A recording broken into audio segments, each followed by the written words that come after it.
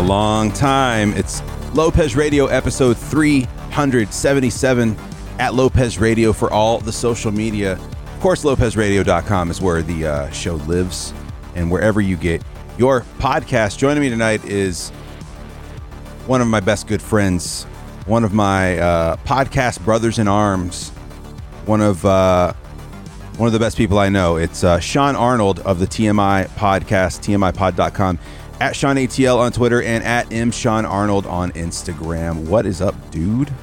377, you said? 377. Slowly creeping toward 400. Like I am dragging my legs behind me like Lieutenant Dan. I'm trying to remember the first one. I think it was like... Were you pre-100? Were you pre-100? No, I think it was like 198. Okay. Maybe. But I mean, dude, 180 podcasts, since that's a lot. It's insane. It's a lot. And you know, what's really sad is, you know, I had a issue with the hosting because I wasn't doing it the right. I was still doing it the really, really old school way. And GoDaddy was like, "Hey, go fuck yourself. And why don't you go somewhere else with your hosting?" And when I did that, when you moved usually to a new podcast platform, it only pulls like your last 10 to 20 episodes. You know, they're not going to pull 315 episodes over. And I was like, all right, well, that's fine. And then when I went back to go get my descriptions from my old ones, because I was just going to start like a Lopez Radio archive, little podcast feed, I lost most of those descriptions. So if I want to know what that is going to be, I have to fire them up and listen to them. And you're talking about, like, especially in the beginning, through about episode 200, 250, I was like, it was easy hitting 3 hours. Oh, just so easy. And I'm like, I feel like that's something we got to put Carrie and Suitcase on the case. Yeah, maybe just have like, hey man, every time you listen to one of these, I need you to write it up for me. I feel like that would work out pretty well, honestly. But he'd probably make it really funny. He's gonna listen to this and wonder why I just volunteered him to do a bunch of work. You've been voluntold, Carrion. You've been voluntold.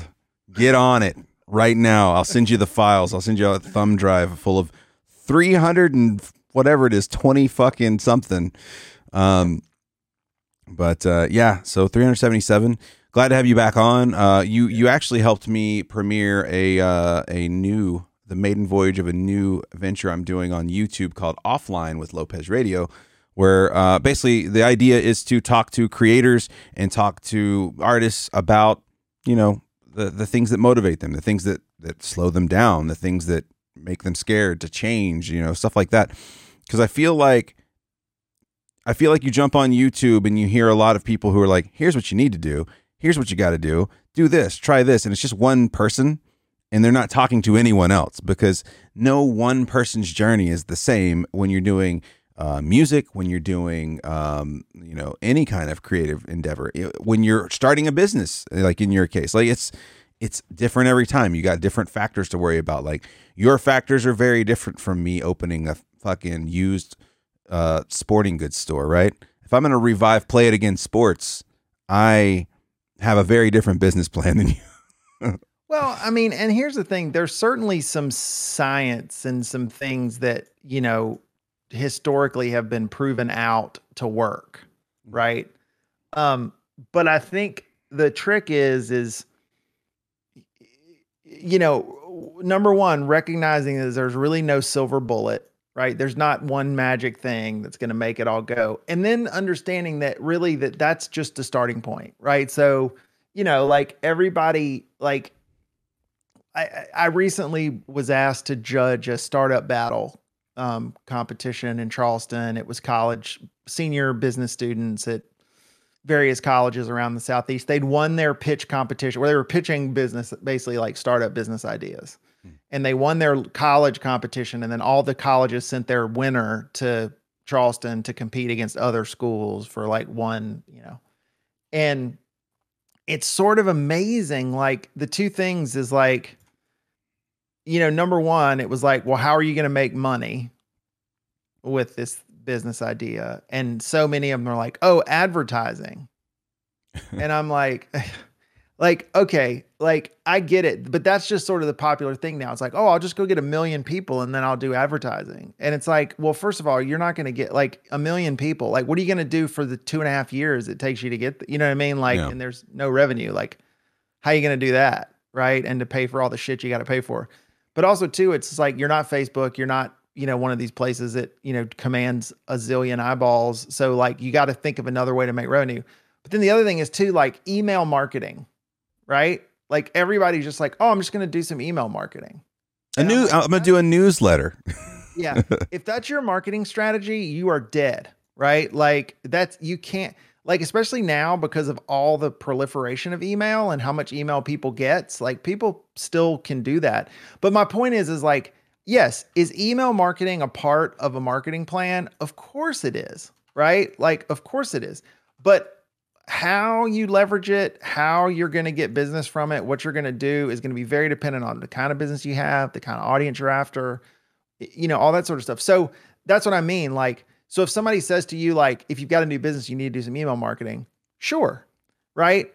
But is that it? Right. Or is that, it's like, no, like you've got to start doing it and figure out, okay, what specifically, how is it different from other things? What's the messaging like? That's all going to be unique to the DNA of what I'm trying to do. Mm-hmm. And so I've got that starting point, but then I got to figure it out. Like in offline, we were talking about networking, right? About like building Twitch things. Like, that's to say, if somebody says, yeah, network, that's how you build your stream. Well, sure, but that's not enough information. You know what I mean? Like, yeah, but how are you going to network and how are you going to, and then what's the next thing? Right. Yeah. Then like once you make those roads, then what's next? Do you have a strategy to try to play with people? Do you have a strategy to try to incorporate that into your content somehow? Do you have, some kind of cross-pollination plan, right? Where you're going to try to, just like showing up in somebody's chat and like saying hello to a few people, like that's not going to do shit. Not right? Anymore. No, that's all changed. So, it's just about going, look for people that have done it before and can help you, but recognize that every single thing you pluck, you're going to have to then look at through the lens of what you're doing and how you're doing it and figuring out how it's going to work for you, because it doesn't work the same for everyone. Right. Right. So, and that's the step. I mean, people just think, again, and you got to do the work. The shit's not easy. Right. Like you can have the best. The joke always is you can have the cure for cancer, and if you don't market it right, nobody's going to buy it. Right. Absolutely. I mean, it's all relative to what you're doing, and it's all, you brought up a great point in the offline episode we just did, that it's all in how much work you're going to put into it as well. Like, are you going to get in there and just kind of hope it just takes off? Like, all right, I'm going to let you go into the big ocean. Let's see where you go. Or are you going to actually get in and try to move the thing you're trying to move? Yeah, I mean, we've got a good friend of the show, friend of our life, Curdy, and who we both hang out with a lot virtually, in voice chats and stuff. And she's always working on YouTube video. Like always. She just always is. And I know that sometimes she gets frustrated, or not frustrated, but just grindy work. It's hard. It's hard work. Yeah. I mean, people think these content creators just record some shit and like, they think it's the good life of just like going on camera. And then when you're done, you just push 2 buttons and somehow this content just appears for everybody. It's not, it's like, they're probably spend 4 times the amount of time preparing and doing back end stuff than the actual creating of the stuff to make it to where it can go out. But it's like she works her ass off and does the work, and it's paying, you know what I mean? It's a slow build. It takes time, but it's starting to pay dividends. And I know there's a lot of days when we're talking and she's working on stuff and it's frustrating because something technical is not working the way it's supposed to, or you're struggling with a graphic, or, you've got weird edits you got to do or whatever. But it's like, but at the end of the day, she does the work, and that's, and she's seeing results. She's going to continue to see results if she keeps doing the work. But it's like, without the work, it would just be nothing. It would never really take off. Right. And two, like, you have to also think about the fact that it's not just that. Like when you're live, when you're doing a live show, even like let's say you're outperforming music, you still got to deal with the crowd too. Like, so when someone like Herdy is streaming live, she's dealing with a chat, she's dealing with YouTube comments, like, and getting to know a lot of people who do things like Twitch or things like YouTube creation. You just have to be ready to deal with just shitty people too. Just shitty comments like here, and the internet never sleeps, right? Like, you might go to sleep, but someone, on the other side of the world's watching your video like, I'm going to tell them how they did this wrong or how they could have done this better. And like, you're kind of like, God damn it, man. Like, I know, like, if I could do it better, I would, in most cases. But from that also comes some, I've seen where that happens to people and first they're mad about it and then they think about it for a couple of days. They're like, yeah, I could probably do that a little better. So it's a give and take, to have that constant loop of feedback coming your way because you're putting yourself out there. You're putting yourself on camera. You're essentially just doing your own TV show in your living room or in your office and just being like, all right, world, come talk shit to me. Well, and that's where, like, I mean, I try to be careful and sensitive too. I mean, I don't, let's create the caveat that there are just really terrible humans out there. And I want to try to exclude them because some of them just, want to watch the world burn. You know what I mean? Like that's their MO. So, but we were talking about music and we mentioned in offline, I went to see Tears for Fears last night. Yeah. And it was unreal. Like they were so good. And, like music, it's interesting. And I try to check myself because,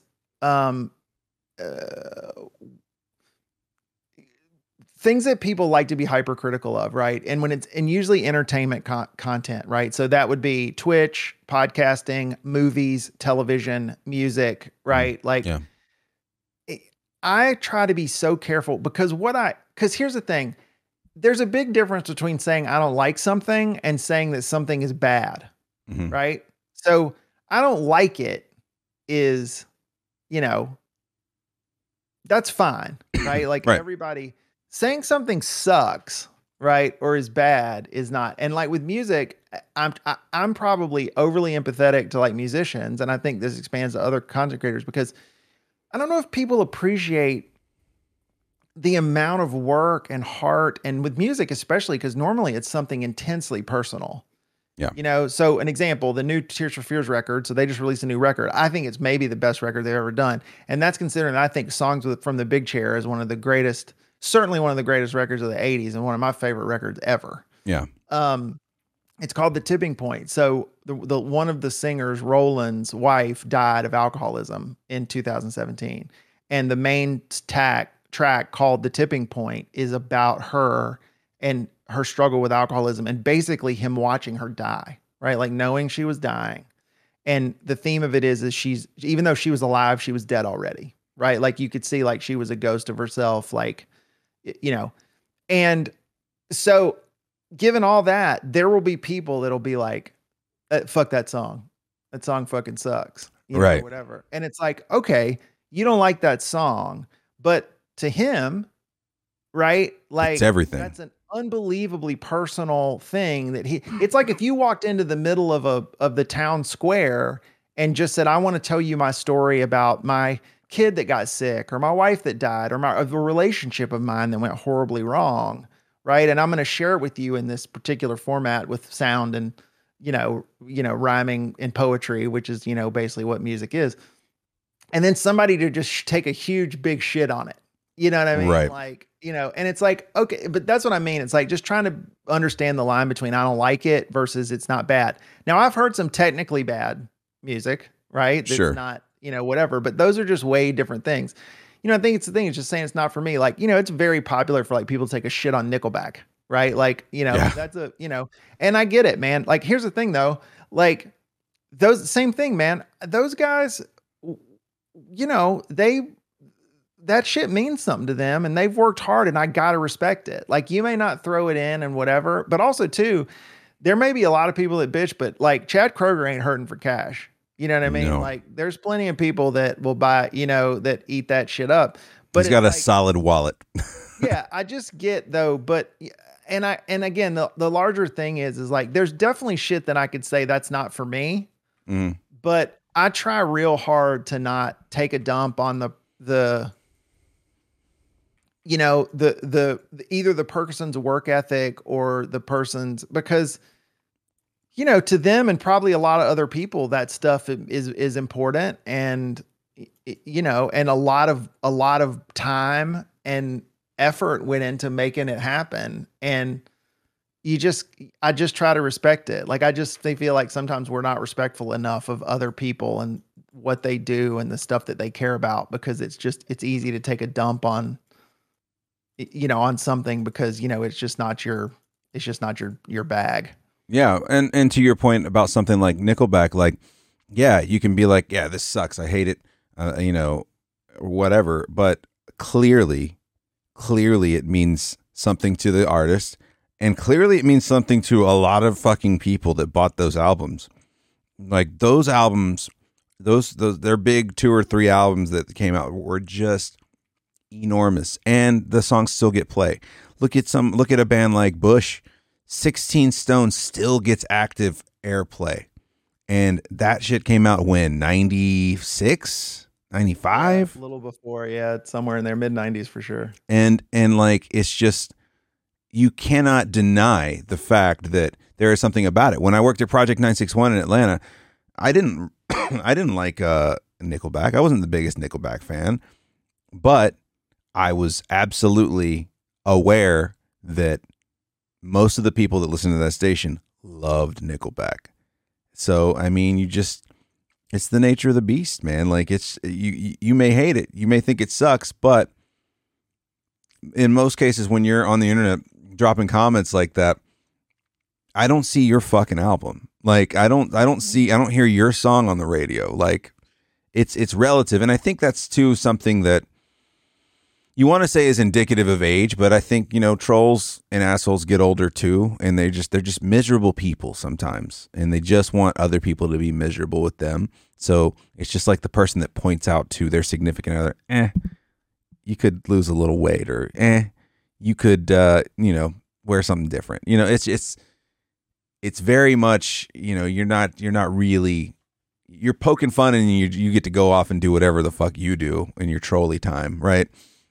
And you're leaving the other person with some hangups, I don't know, man. But just respect the hustle. Like I like anybody that'll go get after it. There's plenty of stuff out there that I don't like, but I respect the hustle. Yeah, I mean, it's, and I don't want to stray too far from the Tears for Fears thing, because you had a couple of points you wanted to make about that show.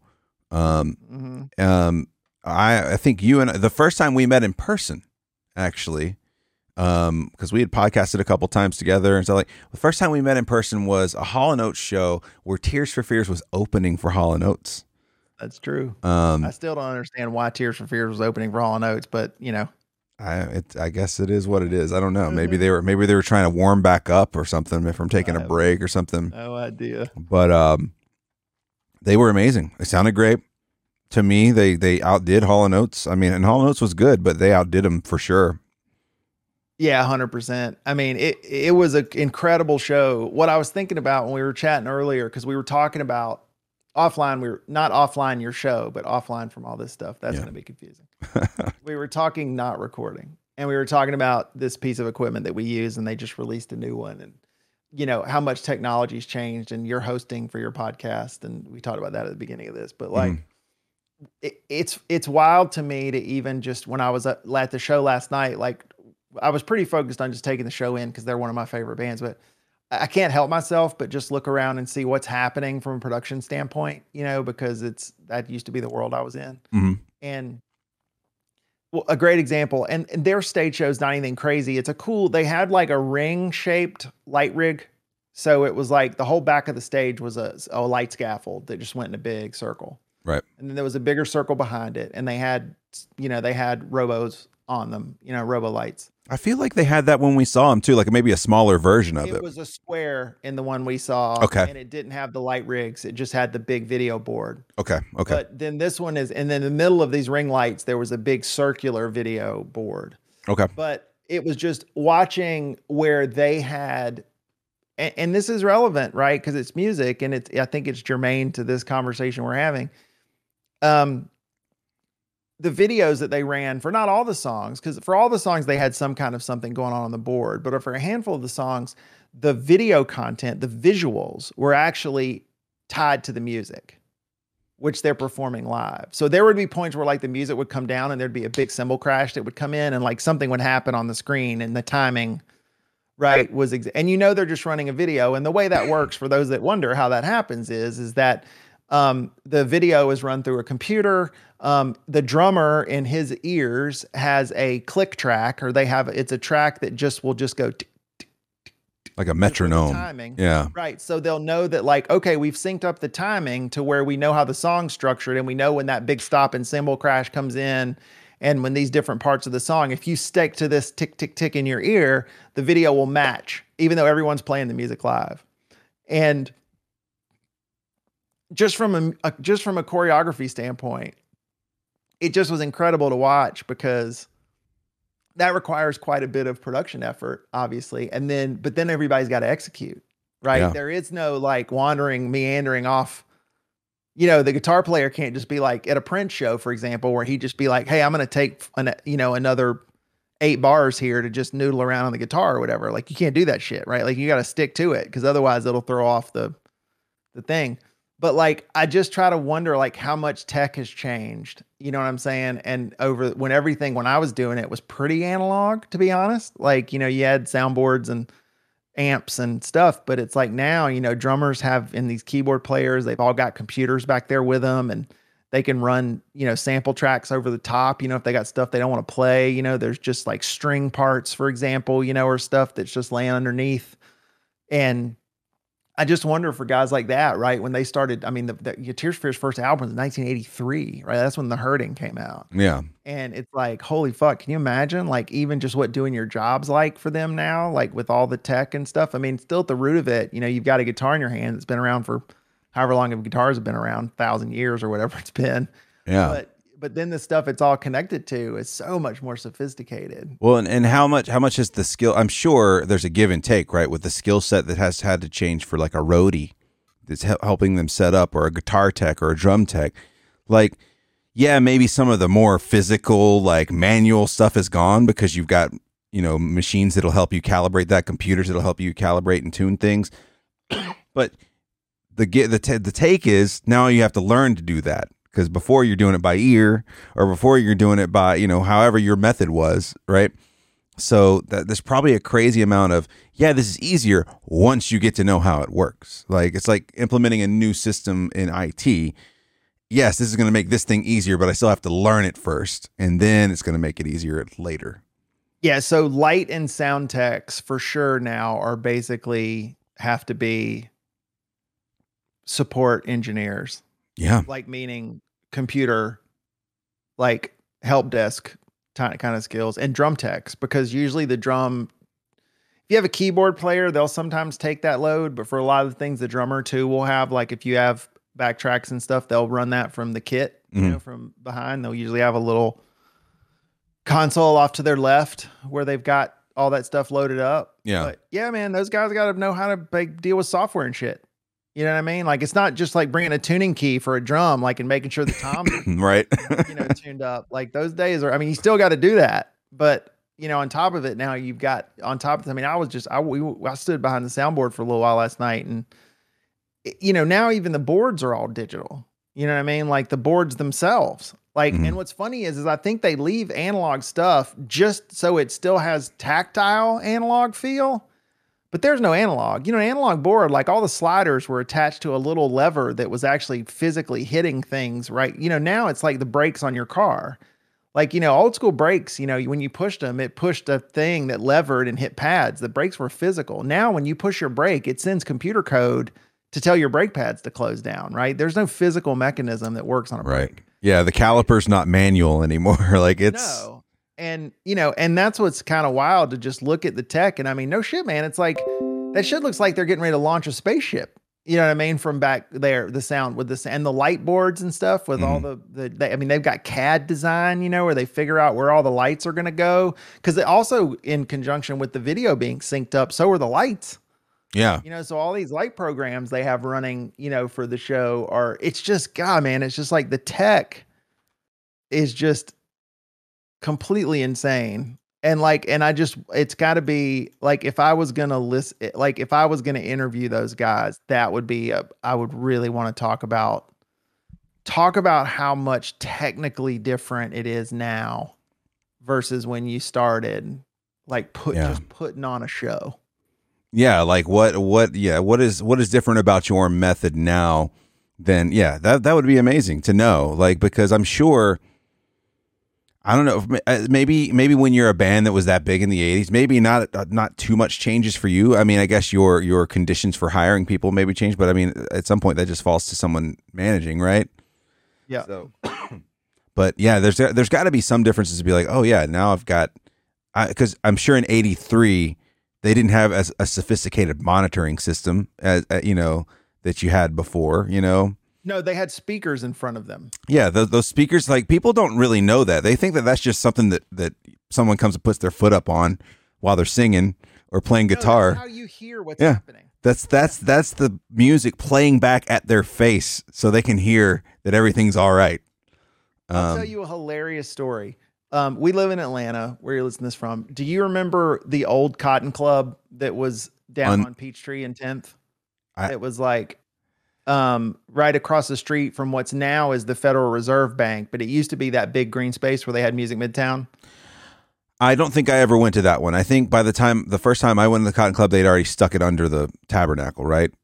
Yes. Okay. So there used to be a room that was down at Peachtree and 10th, and it was the Cotton Club. It was about a 500 seater. So you would sort of get emerging national acts there, right? You get some bigger local regional acts and emerging national. So an emerging national, for those of you that don't know the radio lingo, is usually like a new band that's maybe got one song on the radio, right? So they're just getting started. They can't fill up the Roxy or somewhere, 2,000. They can't fill up a 1,500, 2,000 seat room. So you put them in this 500 seat room.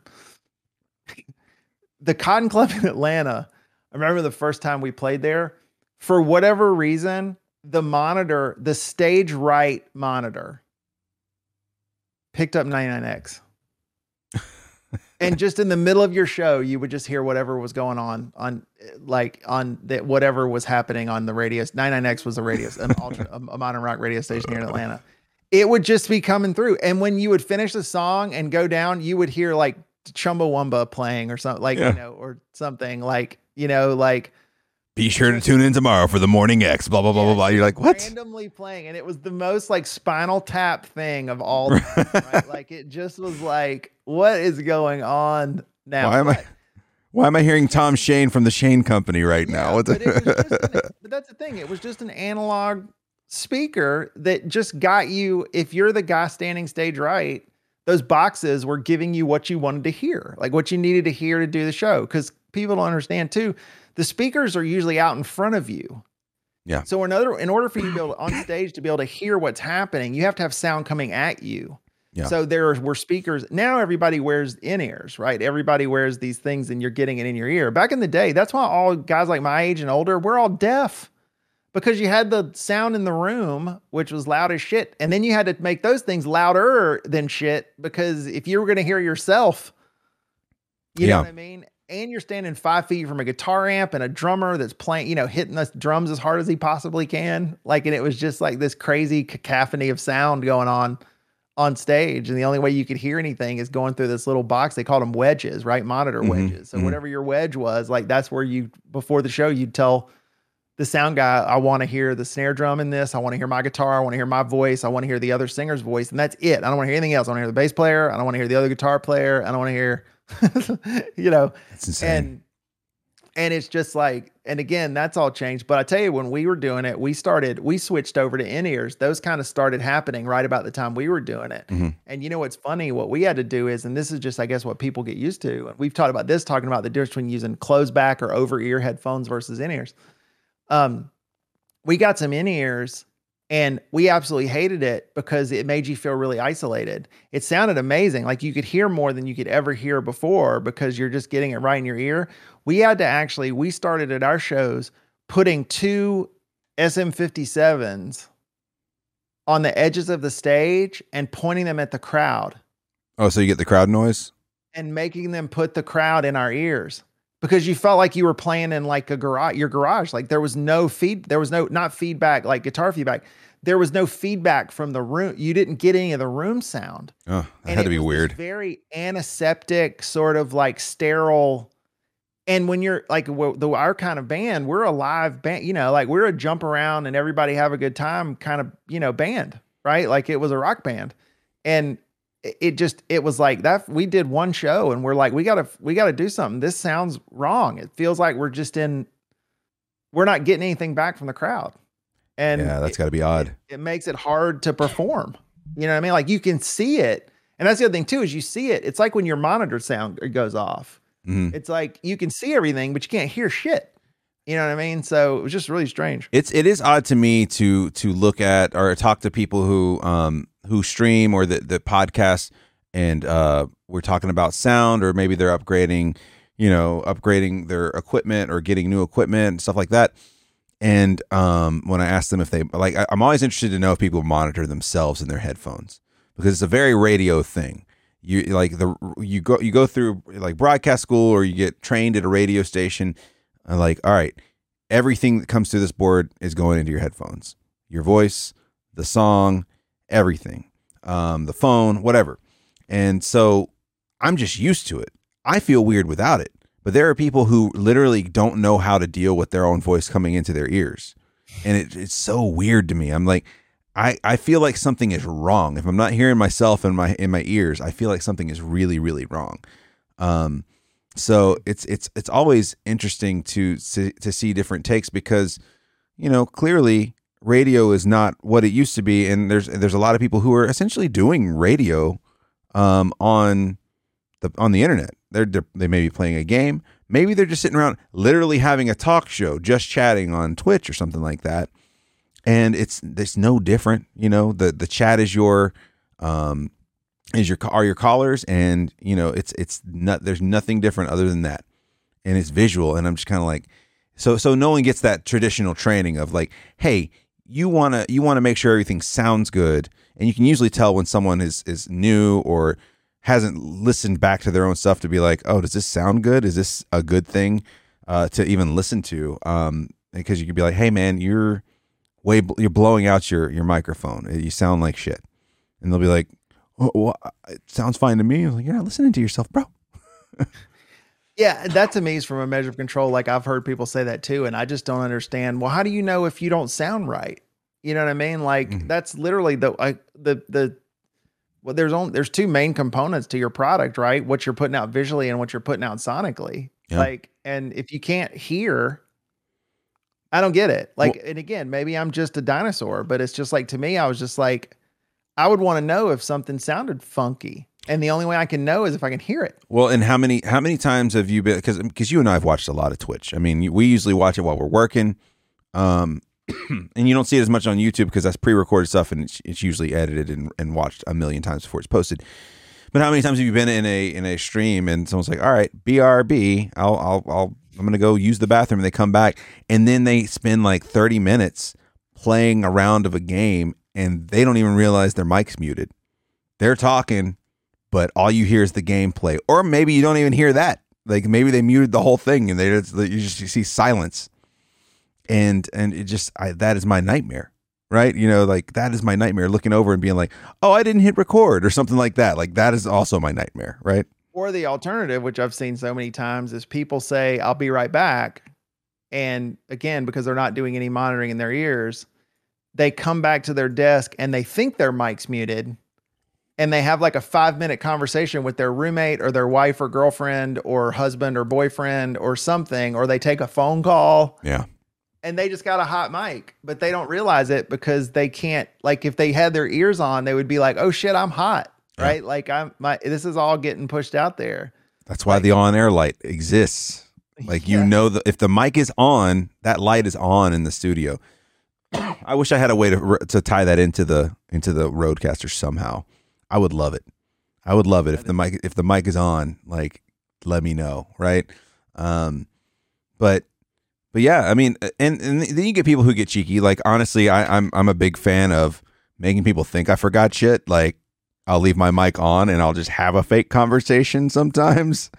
And or my personal favorite is when you sign off and then you're like, oh, these fucking assholes, you know, like you're like these assholes, blah blah blah. Just talk shit like openly and just make it funny. But it's always fun because the people who aren't in on the joke are just like, oh, he left his mic on, you know, shit like that. Bro, that was your old sign off from Twitch. Let's get the fuck out of here. The dude that was like the dude. Oh, the news anchor, yeah. Broadcast, yeah. That thought he was done. He was like, clearly had not had a good day. Yeah, let's get the fuck out of here. The Office. Fucking love it, man. Or what was the Bill O'Reilly one? We'll fucking do it live. Do it live. Fuck it. Fucking thing sucks. I love that shit so much. That's tomorrow, and this is today. I can't read that. It's so good. Everybody that's been in, I mean, Holly's got hot mic stories. That's the thing, man, is everybody that's ever done this for a minute has got a hot mic story. Yeah. You know I mean, like it is gonna happen. It's like and no matter how many you tell people, it's like just assume any mic you ever have in front of your face is hot. Just assume it's hot.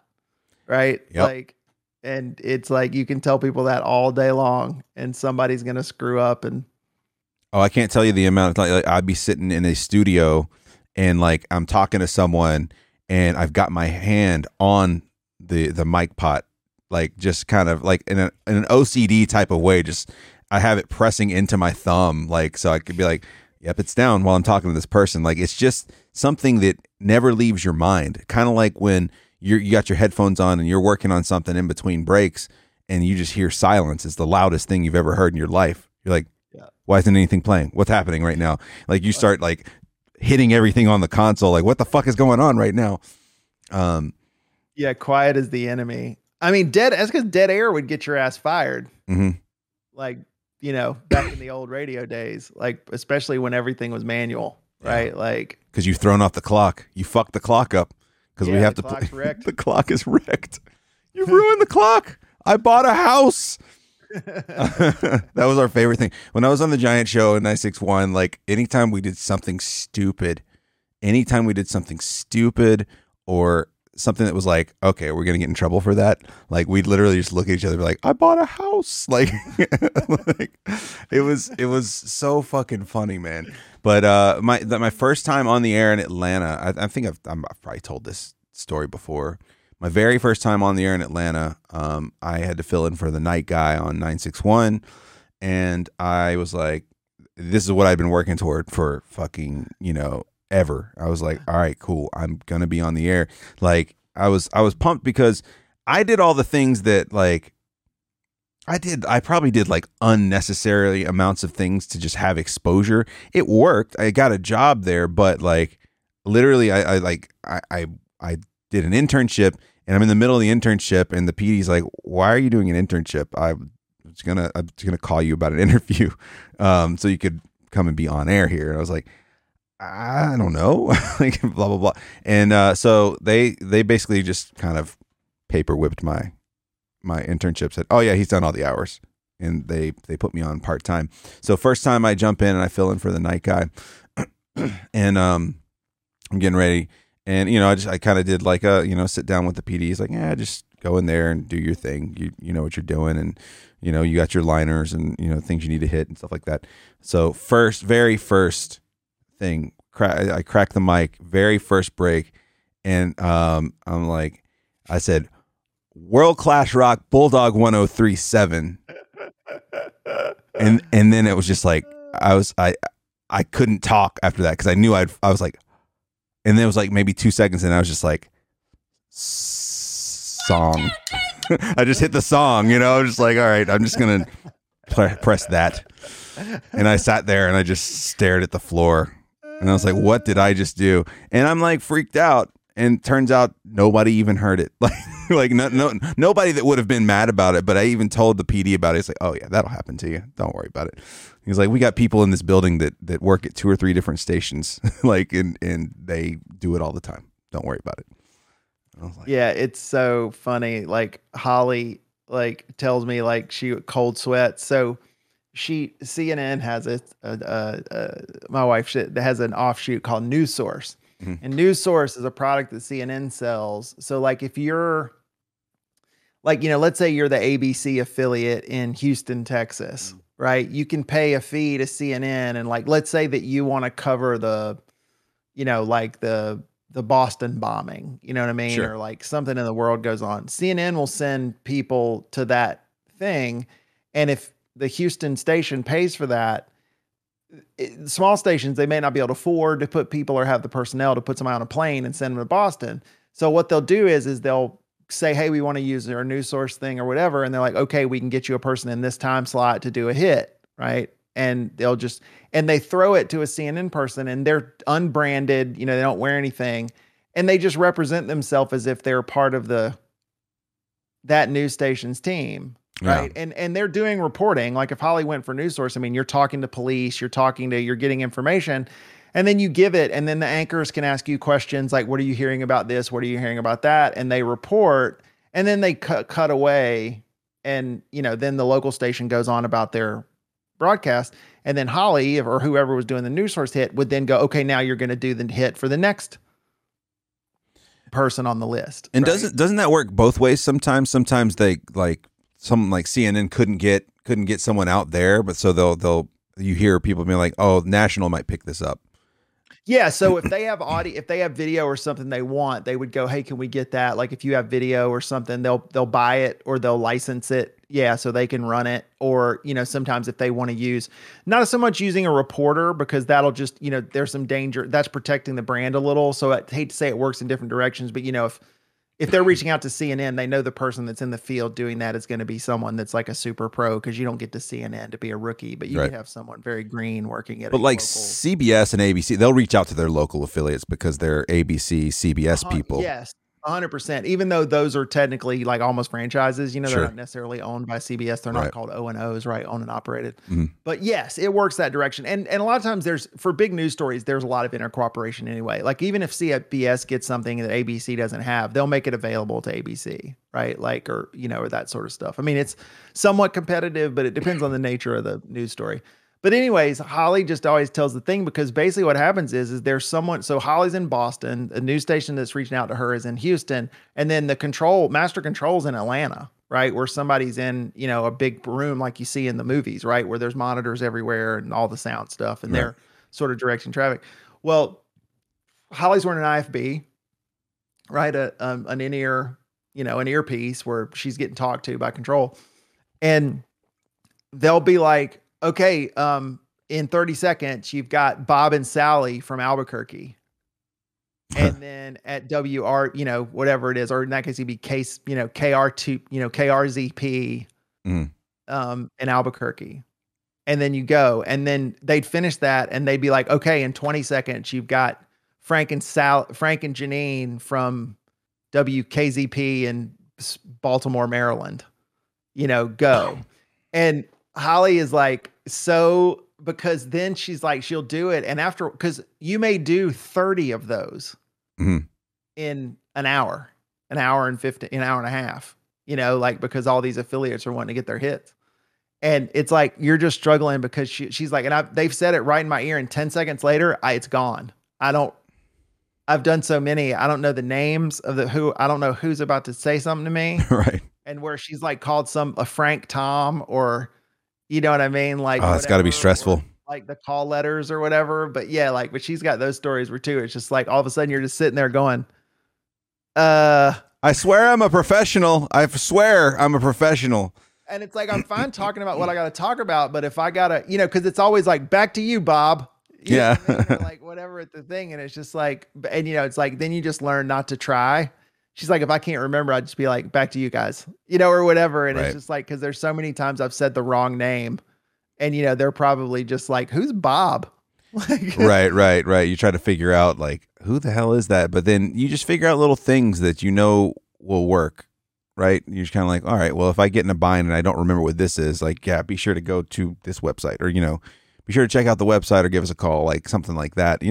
Just you figure out ways out of it, and you can always tell a broadcaster that has been like, whether they're radio or TV, or I mean, even in some cases with stuff like Twitch now, because there's people who have been now doing that for many years.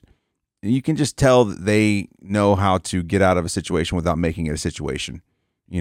They know, they got the gift of gab. I worked with a guy named Chris at my old station, my original station, Bulldog, and you could talk to that. You couldn't shake the guy on the air. Like, he would roll with anything, and you just couldn't.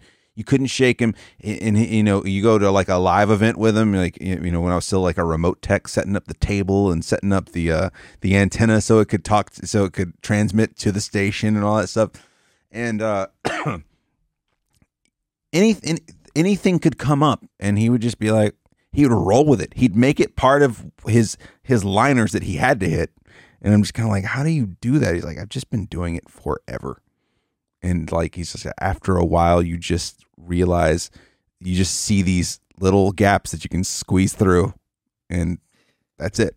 It's the same thing with music. Like, I was talking to somebody about the other day about dealing with hecklers. Because I developed a pretty serious arsenal of defensive techniques. You know what I mean? Because I played a lot of bar gigs, man. And it's just, this was before the internet really, like, and internet trolls, but those people existed IRL long before the internet, was around, and they're just there trying to get, I don't know what they're trying to do, to make everybody's life miserable. I don't know, get a rise out of their friends, but you're somehow going to end up being the one that becomes the focus of their thing. And, I had younger guys that would just be like, you just wreck somebody that's heckling you or whatever. And they're like, how, you're so fast. And I'm like, yeah, I'm not though. I've got like in my mind, I've got about 8 things that I can just use, and I just mix them up. Yeah. And it's like, because I've been doing this for so long that, it's like, just got the Rolodex of insult. Yeah. Or just how you want to try to, and depending on how you want to shut somebody down, right? Do you want to do it soft? Do you want to do it hard? Do you want to, do you want to embarrass them? Do you want them to just go away? That sort of stuff. But it's like, you hear comedians talk about that a lot too. Like, and like, especially seasoned comedians, they realize when they do need to do that, right? Like, when they do need to be hard on someone, or when they just need to kind of let it roll, or let someone at the venue take care of it, because, depending on what point in their set they're at, where the crowd is feeling, you can lose a crowd by going too hard on somebody. Sure. You can absolutely lose a crowd, and then now you got to do the work to get them back, because all of a sudden, like, they don't know that someone's talking shit to you in the front row, because this person's in the back row of the upper level, right? So you're kind of like, wow, that guy he just went after that guy, and so it's just knowing when to use that stuff, and that comes with time too. It's funny. It also just shows, it just reinforces too, like, how infinitely stupid people are.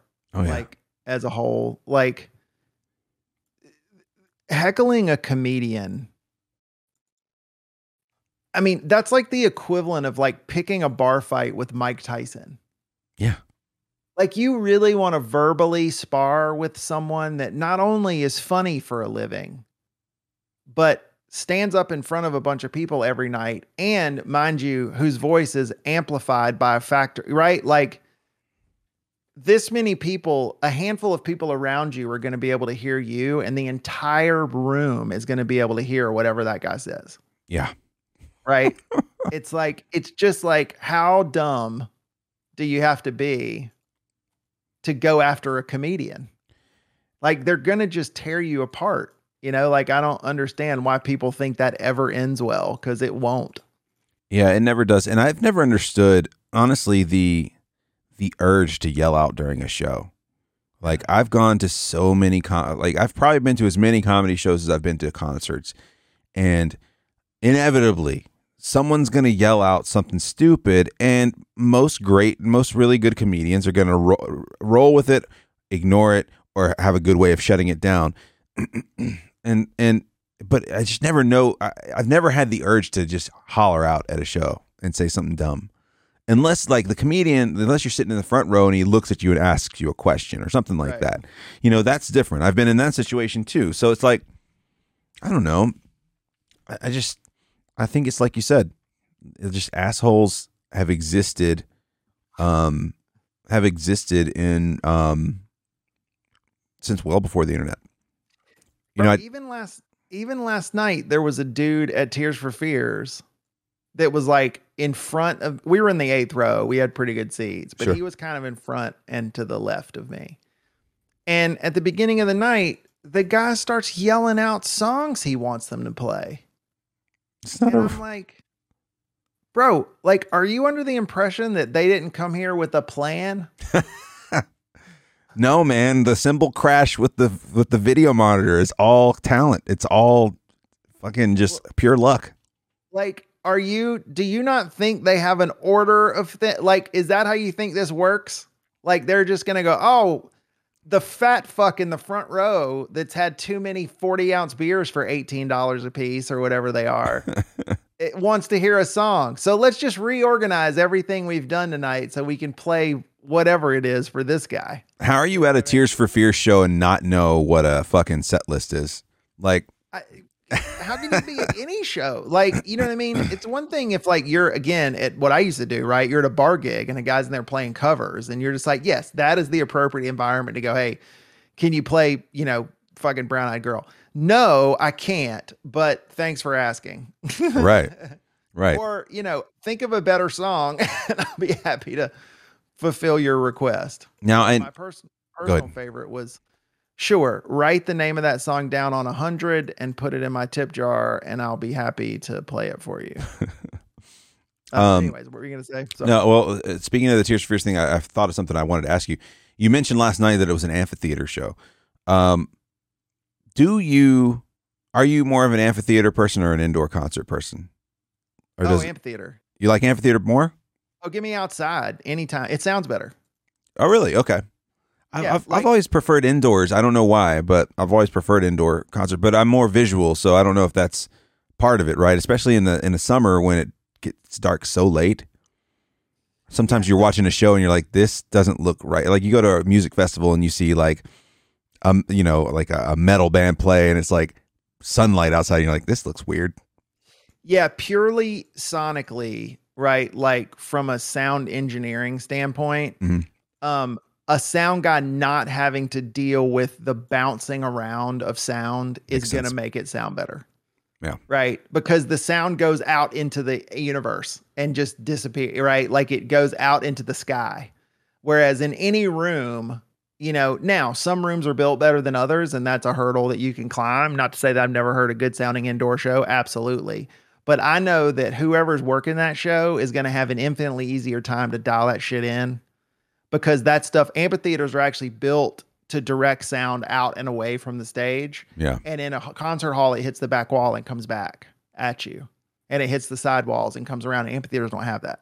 So the sound just, when it hits your ears, you're hearing it the first time, it's EQ'd and set up to best to where it hits you on the way out, and then it passes you, and then it's gone forever.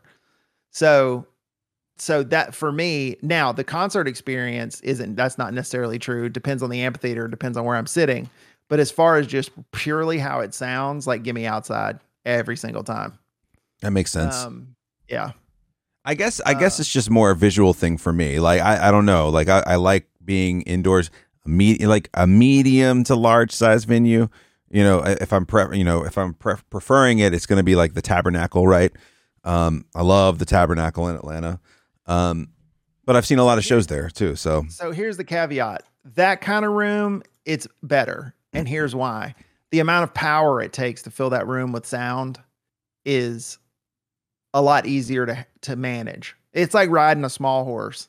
Yeah. But like if you're in Phillips or in the Georgia Dome or in Mercedes-Benz or something like that, you have to literally just decibel, like just to get people in the back and to throw the sound that far, you have to create so much volume, right, that it becomes a problem. I don't know if you recall, but like I went to U2 at the Georgia Dome, which was the first concert they ever did in the Georgia Dome. Mm-hmm. It's the worst thing I've ever seen in my entire life. Yeah. just because of how it sounded, because it's that weird fabric they had on the roof, like all the metal scaffolding that was exposed. It just, there was a lot of things working against them in that scenario. And those guys, I mean, it's U2, right? It's not like there was anybody that didn't know what they were doing, right? And it's not that U2 was playing poorly. It just sounded absolutely atrocious. That sucks because it was bouncing from every direction. Yeah, and it was just, and because of the round nature of it, you also couldn't isolate, because with at least with right angles and flat surfaces, you can kind of figure it out. But with round, it's like, and all these weird, it's just everything, it's like a bullet storm, right? Mm-hmm. Like in a video game, right? Like it's just everything's coming in all weird. And then things bounce off each other. I mean, we talk about like reverb, we've talked about the concept of why you do that. I mean, that's why in good rooms, you get some good natural reverb. Yeah. But if you don't do it right, so those medium rooms, the tab sounds amazing, right? Like that's a killer place to see a show, but it's kind of short and tall because you have the balconies. That's also easier because, again, in order to get sound to the back of the room, you do not have to crank those amps, right? It does not have to be super loud in there. I would even argue sometimes in the Tabernacle, I can physically hear the guitar amplifiers on stage, right? As much as I can hear it in the thing. If you're on the lawn at Chastain or whatever, you're not hearing somebody's Marshall stack that's sitting on the stage. You're only going to get what comes out of those big fuck off, racks and racks of speakers that are up on the thing. Yeah. So medium to small rooms are fine. I love seeing shows in those, but that sound is way more controllable. The bigger the room gets, the bigger and enclosed. Because think about how an airplane hangar sounds. If you ever walked into like a big warehouse and you talk, the difference between think about that. Just your voice in a warehouse. Like when you were at Best Buy, if you walked into the Best Buy warehouse, think about how you just sounded speaking. Way different. That's what you're dealing with speakers the size of your two of you, right? And it's awful. So the bigger the enclosed space, the worse it's going to sound. Didn't they have an issue with Mercedes-Benz Stadium at the start? Like Garth Brooks was like the first big concert there, and people were just like, it sounded terrible because of all the glass. So a glass, they have that whole back wall of the thing is, it's glass, which is great for being able to see the city and all that stuff. But glass is your enemy. Right? Like with sound, because glass vibrates, everybody's seen the thing where crystal, now that's a specific kind of, where you rub your finger on the glass and it hums. Yeah. When glass vibrates, it doesn't move like wood or metal, right? Like it moves different. And if you've got glass around, you're guaranteed to have a nightmare of a time. I used to always love when we would pull into some new joint we were going to play at or some bar, and they set you up to where either the wall you were facing was all glass or the wall right behind the stage was all glass. Now, if the wall right behind the stage was all glass, that was okay for the audience. But, we talked about those monitor wedges. That means that everything I'm hearing is going to hit that glass and just hum in my ears all fucking night long. Yeah. Because of the way the glass is. But yeah, all that glass at Mercedes-Benz just is a challenge. Have you been to, and I think I know how they fix this. I meant to look last time I was there. I've been to a couple shows since they moved the Masquerade. And now it's where Underground Atlanta was. It's in those little strip mall areas. I haven't been there. And so they've still got Heaven, Hell, Purgatory, and it's literally strip mall. So like the outside is glass. The outside is all glass window. But I seem to remember you go in and only like a few panes of the glass to each side of the door maybe are still there. And I think they just covered up the rest of the glass, if I remember correctly. But I remember looking at it from the outside and being like, that's got to be a nightmare inside. Now, I have been to one show where I don't know who fucked up, but man, you could not hear the singer at all. You could hear the band and they sounded great. You couldn't hear the singer. And I was like right up in the front because it wasn't a seated show. It was just a standing room show. And I could hear the singer, but not him through his microphone, if that makes sense. Like, kind of like you said, you could hear the Marshall stacks. I could hear him singing. He could have just put the mic down and I would have heard him the same, And I don't know how they fucked that up because the opening band sounded fine. Yeah, I mean, there's different sound guys, first of all, you know what I mean? And who knows? But like another tips and tricks, if you like concerts, sound is directional, right? You got to think about speakers like faucets, or like fire hoses, right? Yeah. Spraying out sound waves. The soundboard, which if you notice, the guys that it's always generally right somewhere in the middle of the room, the guys that are mixing sound. The speakers, even in a room, are generally set up to sort of focal point on that space. The reason is because you want the sound guy to mix to what he can hear, right? Yeah. So so I know people always clamor to be close to the stage.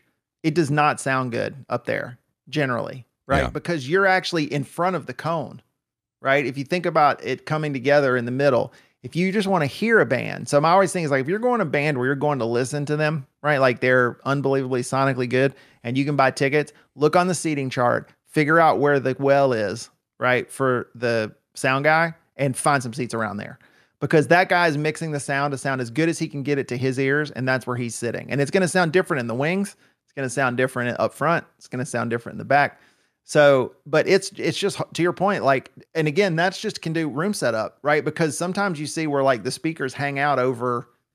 So if you're right up on the stage, the speakers are actually out in front of like you're in front of the speakers are behind you. Yeah. Right. Even though you're in the audience and there's just no way for you to hear that. All you're getting is like some peripheral bleed from those speakers and you're hearing probably what's going on stage. And it makes it really hard to hear vocals in that scenario because like for example, you're always going to hear the drums when you're standing up front. Like, great. You know why? Because you're literally hearing the drum sounds. Yeah. You're right in front of the drum set. You're hearing a crack of a snare because you're hearing when that guy hits that snare, right? And in the back of the room, you're hearing the snare through the speakers, right? Yeah. So yeah, all that stuff is but I mean, live sound in I mean, those guys that are good are worth their weight in gold because it is not always easy. Right. Like it is not always depending on the room. And it's just. Well, and I got to imagine too, like if you're, cause you know, your sound guy travels with you, does he not? Or do they work? Yes. For the No. Well, for that kind of act, 100%. I mean, yeah, if you're a big touring act, your whole crew, everybody is your people. And a lot of times it's your boards, believe it or not, like those big boards, they'll bring their own board. Like, you know, the Tears for Fears, and I don't know this, but for a fact, but there's a semi truck that has that light rigs, the scaffolding, the guitar, everybody's equipment, the sound stuff. So one of my buddies, Alan Smith, is actually the production manager for Ameris, where we went last night. Mm-hmm. And the trucks got there at 11 o'clock yesterday morning and he's there to meet them. And their crew brings in everything, builds the stage, brings in their soundboards, wires everything up. You know, they'll have some basic stuff. You know, there'll be a trunk from like the sound, you know, there'll be a trunk that goes from the sound thing in. But like the big Phillips and arena shows, there's literally nothing. The band will bring everything. So they're basically building the concert from a sound engineering standpoint from scratch every day.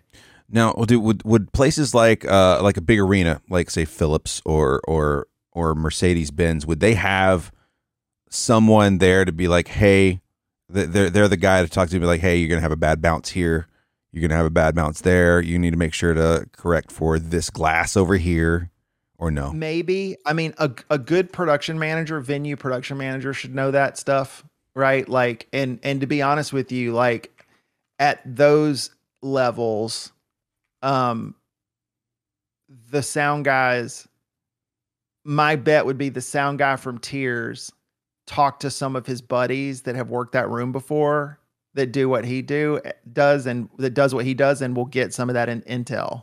Okay. Like, you know, he'll talk to another sound guy for another band that's been through there and they'll say, you need to look out for this. You need to, you know what I mean? Like this will be a thing, you know, cause it's just like any gig, you know, those are your peers and everybody knows everybody, you know? So, you'll get some of that, but yeah, a good production manager should be able to help with some of that. You know what I mean? Like that a venue will provide. Now, smaller venues, a lot of times will provide a sound, because again, sometimes small to mid bands may not travel with the sound guy. So you may have a guy that's attached to the venue, or sometimes people will hire a local guy. You know, like when we first started, we didn't travel with an engineer, right? Like we just, in our contract, the venue would have to have an engineer. So they had a guy that mixes the room, right? And he knows the room. Now that's a total fucking dice roll. You know what I mean? Because that guy could be an alcohol. I mean, believe me, you had everything, I'm sure. I mean, I won't say where, but like I rolled in one time where we were getting ready to play a show and it was like a radio showcase. Like we had a bunch of like radio people there and we loaded in and I walked backstage and the sound guy was back there just hammering lines of Coke, like in the back room, like Jesus. before the gig. And I'm like, are you the sound guy? What are you doing? Carl? You know what I mean? What are you doing, buddy? But that's what I mean. Like you just never, you know what I mean? Like, I mean, think about it. It's a guy that's doing mixing live sound in some bar, you know, he works every night, you know, in some music room that seats 400 people. You know what I mean? Like he's working 3 or 4 nights a week. There's no telling what kind of, but yeah, like sometimes that's how it was. I mean, it leads to some of the stories, but most of the big acts are going to always have all their own everything. Like they're not going to think about it from a business standpoint. They're not leaving anything to anybody. Like that kind of production, you're not putting anything in anybody's hands you don't know. Yeah. Yeah, absolutely. I could see that. Like it's at that point, it's your baby, and you got people paying a lot of fucking money to come see you. Like you've got, you know, yeah, I spent $225 a ticket to go to that show. Sweet. I mean, we sat again. I was 7 rows from the front. You know what I mean, down in the thing. I was in a, you know, we were in really good seats. But I mean, that Ameris seats 12,000 people, and it was sold out. You figured average seats what, $100 in that thing. I mean, 1.2 million, right? Like, God, that's not a, you know. But that's what I mean. Like, that's before the Ticketmaster fees. Yeah, I mean, but you're not, you know, you're not skimping on, you know, and really big acts. So here's what's crazy. Like Metallica is famous for this. I don't even know if they pioneered it, but you know, they got to a point where they were playing these arena shows. Their whole stage setup, sound, gear, stage stuff, lighting, all that stuff. They had 2 full sets because it took 2 days to get it built, and they would leapfrog each other. So I want to say they had 12 semis, and they would go to one place and set up, and the other one would go to the next spot. And while they were doing one city, the second set of shit would get built in that city. Then the band and the people would fly or bus or do whatever they got to do to that one. And then they would break down the one they just built, leapfrog that show, and go to the next show. God. So they paid to have 2. And they famously had, like, Metallica has an accounting semi. So they would have like a truck that had their office. Like they had one semi where the back of it was built out into offices. So they could pull in and do merch, dealing with the venue. The managers had a place where they could go in and sit down and do work if they needed to. They could have meetings. They could do all that shit because it is a company, right? It is a multi-million-dollar company. Just insane. Right? That was going, and think about like at a Metallica show, you would have, you know, famously Dave Matthews would do, his average was $1 to $1.5 million in merch at every show.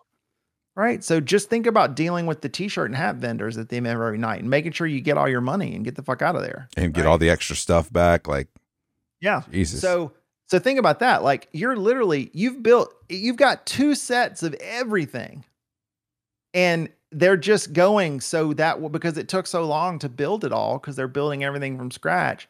You didn't have to worry about like, oh, well, we're done with this show at 11 o'clock at night. Somebody's got to tear this down till 4 a.m, drive the thing 250 miles, you know what I mean, to wherever the next thing is, build it all for the show the next night. You just can't do it. So you got to, you know, they had 2 sets of everything in these huge semi trucks that just would be driving to and from the venue. Well, and let's not even like factor in the fact of world tours.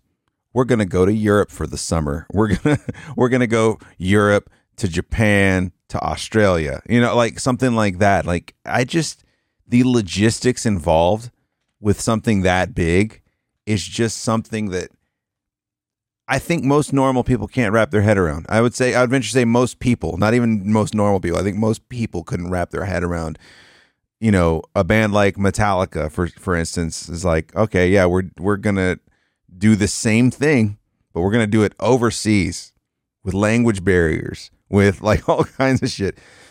Pre-internet.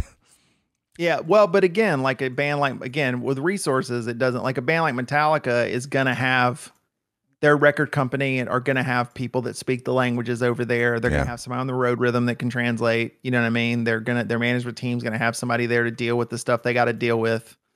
You know, so with resources, you can do a lot, right? You can, you know, with with enough money. But you're talking about again, like just Tears. I mean, I shouldn't say it's little, but like that's Metallica playing 40,000 seaters every night for probably the same. I mean, you're talking about 3, 4, 5, $6 million a night, $10 million a night. I mean, you just don't know with merch and stuff. Like, Yeah. you can afford to, and like with the European tours, they'll do the same thing, but instead of shipping it, they'll get vendors over there to say, we're going to do the same thing, but this is what all we need. And they'll get all the gear from somewhere. They'll either rent it for the length of the tour. Right. And Yeah. then they load up all the trucks and they do the same shit in Germany that they would do in Iowa, but it's just over there. And then all the bands got to worry about just physically getting themselves there. That's And insane. and like, guitars and instruments are the only things that are a little bit squidgy, like because some people have their favorites, so, and in that case, if you're flying or whatever, a musician would just, and that's another thing too, that's a lot different. It depends. Cause a lot of times you see guys where they play like 80 guitars. Like that's one of the things that to me is really cool about Tears is Roland Orzabal, who's the long haired guy. Mhm. He plays a cherry Fender. I mean, and he plays that. He's been playing that guitar. That's his guitar. He plays one fucking guitar. He plays an acoustic when he plays an acoustic, but he plays that one fucking electric. That's it. And he mixes in a couple of acoustic songs, and that's purely so somebody can take it off him and go tune it and make sure that strings are good and all that stuff, and then hand it back to him. But you see a lot of these guys like Dave Grohl. Plays a couple, but he mostly plays that baby blue ES 335 that he plays all the time. Yeah. Right. But then that's just his guitar. I mean, so it's different with guys. They have 100 and they don't care, but some guys will like just want to play their guitar. John Mayer, Prince played this 72 Honer, like that's Telecaster that he played all the time. John Mayer's got that natural finish Fender that's it's almost worn to the bone because he plays it so much. But like that thing never goes out. Like when you see that thing, that never leaves them. Like when they leave, they'll take it with them. They'll put it on a plane with them. They're carrying it with them. Yeah. Yeah. They physically got it with them. Yeah, I mean, I've been to shows and it's mostly like, crazy metal guys or whatever, but like you just see the rack of all the crazy looking guitars back there and they're like swapping out guitars every song and stuff like that. And it's cool. I mean, I guess it's to each their own, right? But man, I'm just kind of like, that looks like a pain in the ass to travel with. Now, sometimes there's a practical reason for that because you may have people that use alternate tunings, right? Where the guitar is tuned to something different. Yeah. And so the reason why you use multiple guitars is then a guitar tech is off stage while you're playing a song. They're getting the guitar into the tuning that you want. And then when they hand it to you, the guy didn't have to stand up there and figure out what note each string is tuned to or detune it in the middle of a show because it breaks the flow up for the show. But like obviously Tears doesn't do any weird tunings. They play everything in standard tuning, right? So he just plays his one fucking guitar the whole night. And but like the flip side though is when you guys that got 60 guitars, they'll just let the guitars go with all the stage and crew because they don't need to, like, they'll just roll in and their rack of 20 guitars is in the back and they'll just use whatever they're going to use, and then the next night they'll use a different set. You know what I mean? So they eliminate the need of somebody that's like, no, I play this one, right? And this one is the one I'm going to play, and so this one's never leaving my side. What do you think is harder for a tech to deal with? A lot of guitars, one guitar? Honestly, one guitar is harder to deal with because your margin for error is very low. If something goes wrong with that one, then what? I would hope they'd have a backup, but I mean, or what I'm saying, like but like the reality is that they've got a lot to choose from no matter what happens. Cause a lot of things can foul up on a guitar. Right. Yeah. Or pedals, like that's the other thing too, is like, there's been times, sometimes, guitar players will have 6, 8, 10 pedals. And each one of those pedals has a 12-inch patch cable.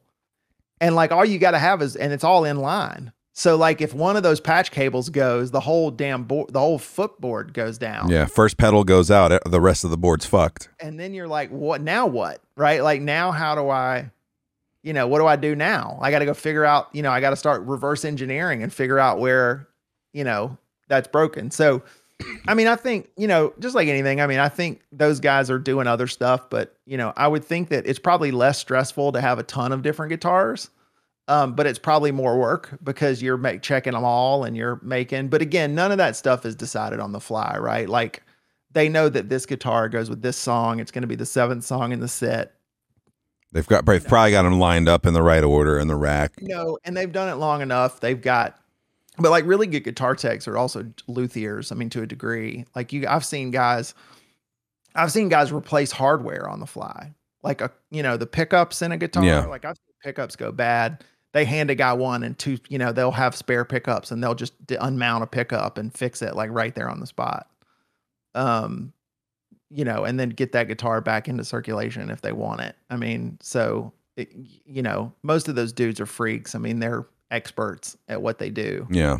So, and 9 times out of 10, this is also what's crazy. And you've seen this, but a lot of times guitar techs, I mean, you're familiar with like the understudy concept in plays where whenever you're doing a play on Broadway, there's someone that learns the main part in case that person gets sick or whatever, or gets hit by a bus. Yeah. 9 times out of 10, guitar techs are great guitar players and they will learn all of their person's guitar parts because you just never know. So I can't remember if it was a burn or an accident.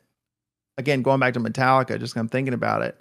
But this was back in the 90s, I think. But he either burned his hand on a pyro. I think maybe that was it. I think he was standing too close to a pyro. And sounds familiar. Yeah, it sounds familiar. Stage. Yeah. And he couldn't physically play, and his guitar tech just played out this rest of the show. Like he sang, but like his guitar tech knew all of his guitar parts, and so he just jumped up on stage so they could finish the show. So a lot of times again, most of the time, really good guitar techs are really, really good guitar players. And they will. It's probably very valuable. And that's something to just, you just fucking never know. You know what I mean? Like, I mean, you can't really do it with a singer, but, guitar, drum, instruments, if somebody can pull it off, you can get through, in a pinch, you could get through a show. What do you miss about playing and going out and touring and stuff like that? And what don't you miss? I mean, or do you even think about it anymore? Like, is it something that's just kind of like that was a chapter, it's gone? Yeah, it's a little of that. I mean, the other thing too is I think it's the benefit of perspective. I mean, to be honest with you, like what I missed about it right after it was over, I wouldn't miss now because of where I'm at in my life. Right. So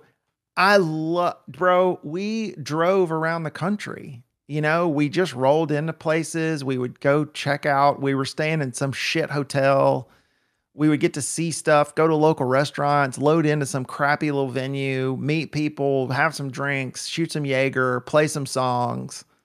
You know what I mean? Hang out, do it all over again, roll them somewhere, go do a morning show interview somewhere, maybe go play golf in the afternoon. But like, it was a very, weeks at a time we would do that. I would not do that now. You couldn't, are you shitting me? Like sleeping in my own bed is like my greatest. I love, you know what I mean? Even now when I go out for business or something and I'm like, oh, I can't wait to get home and get in my bed. Like I just didn't care back then. I was 22 or 3 or whatever. You know what I mean? It wasn't. Is Metallica money going to get you out of that bed? Is Metallica money going to get you to? Well, yeah, because here's the thing with that kind of money, you can live. That's the other part of it too. Like we were trying to make it, right? So we were doing everything on the cheap, which was fine because we were just having a good time. You know what I mean? 22, nothing to worry about. I mean, I miss physically playing, right? Like I miss that part. Like I miss just actually doing it in front of people, right? Like I still enjoy playing for people. Because again, much like we were talking about podcasting, I like making the stuff, and that's the only reason I do it. But someone saying I listened to that thing you did and I liked it is particularly satisfying. Yeah, it puts it over the top, right? And so that's probably the part of it that if I had to miss something is, believe it or not, we're leaving Tears for Fears last night, and our old bass. I looked to the right, and there was my old bass player. Yeah. And I haven't physically seen him in 15 years. How was that? How'd that go? It was awesome. Like I was just like, and his wife, and we were just like, and after the band broke up and he left too, we did some acoustic duo gigs together around town just for fun. And we sort of made a joke that we were in this band that was playing around, and we called ourselves No Shame because we just were playing covers and just like unapologetically just playing in shitty little bars. And people were like, weren't you guys in that band that like had a song on the radio or some shit? Yeah. I mean, it was like, yeah, no shame. We don't care. It's just fun, you know? And we actually talked last night about maybe doing a reunion, like maybe he and I playing a couple shows. That'd be fun. So he wants me to come up to his house. I'm going to bring my guitar up there, and he lives up in Gwinnett, and we're just going to fuck around and just see if anything's there. And we may, play. I mean, I'm sure we could find a bar to book us. You know what I mean? Like, because we don't need to make any money. We just want to, go yutz around. But that part of it, I don't miss,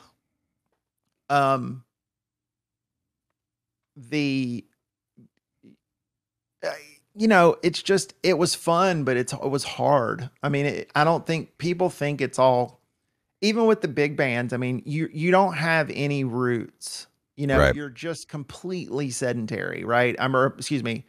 Migratory or, you're wandering, you're just roaming around. Vagabond. Like, yeah. Even when I was home, you couldn't maintain relationships because you're never here long enough to, you know what I mean? Like that wasn't particularly enjoyable, to be honest. And you're exhausted all the time because your body playing is hard physically. Like if you are energetic and whatever, but weird hours, we were just drunk all the time. Like you never get to rest properly when you're not at home either. No. And like, honestly, when we would come off of a leg of it, like we'd go out on tour for 2, 3, 4, 8 weeks, where you're just doing that every day. And I would come home and lay in bed for like 3 days. I would get up to eat and go to the bathroom.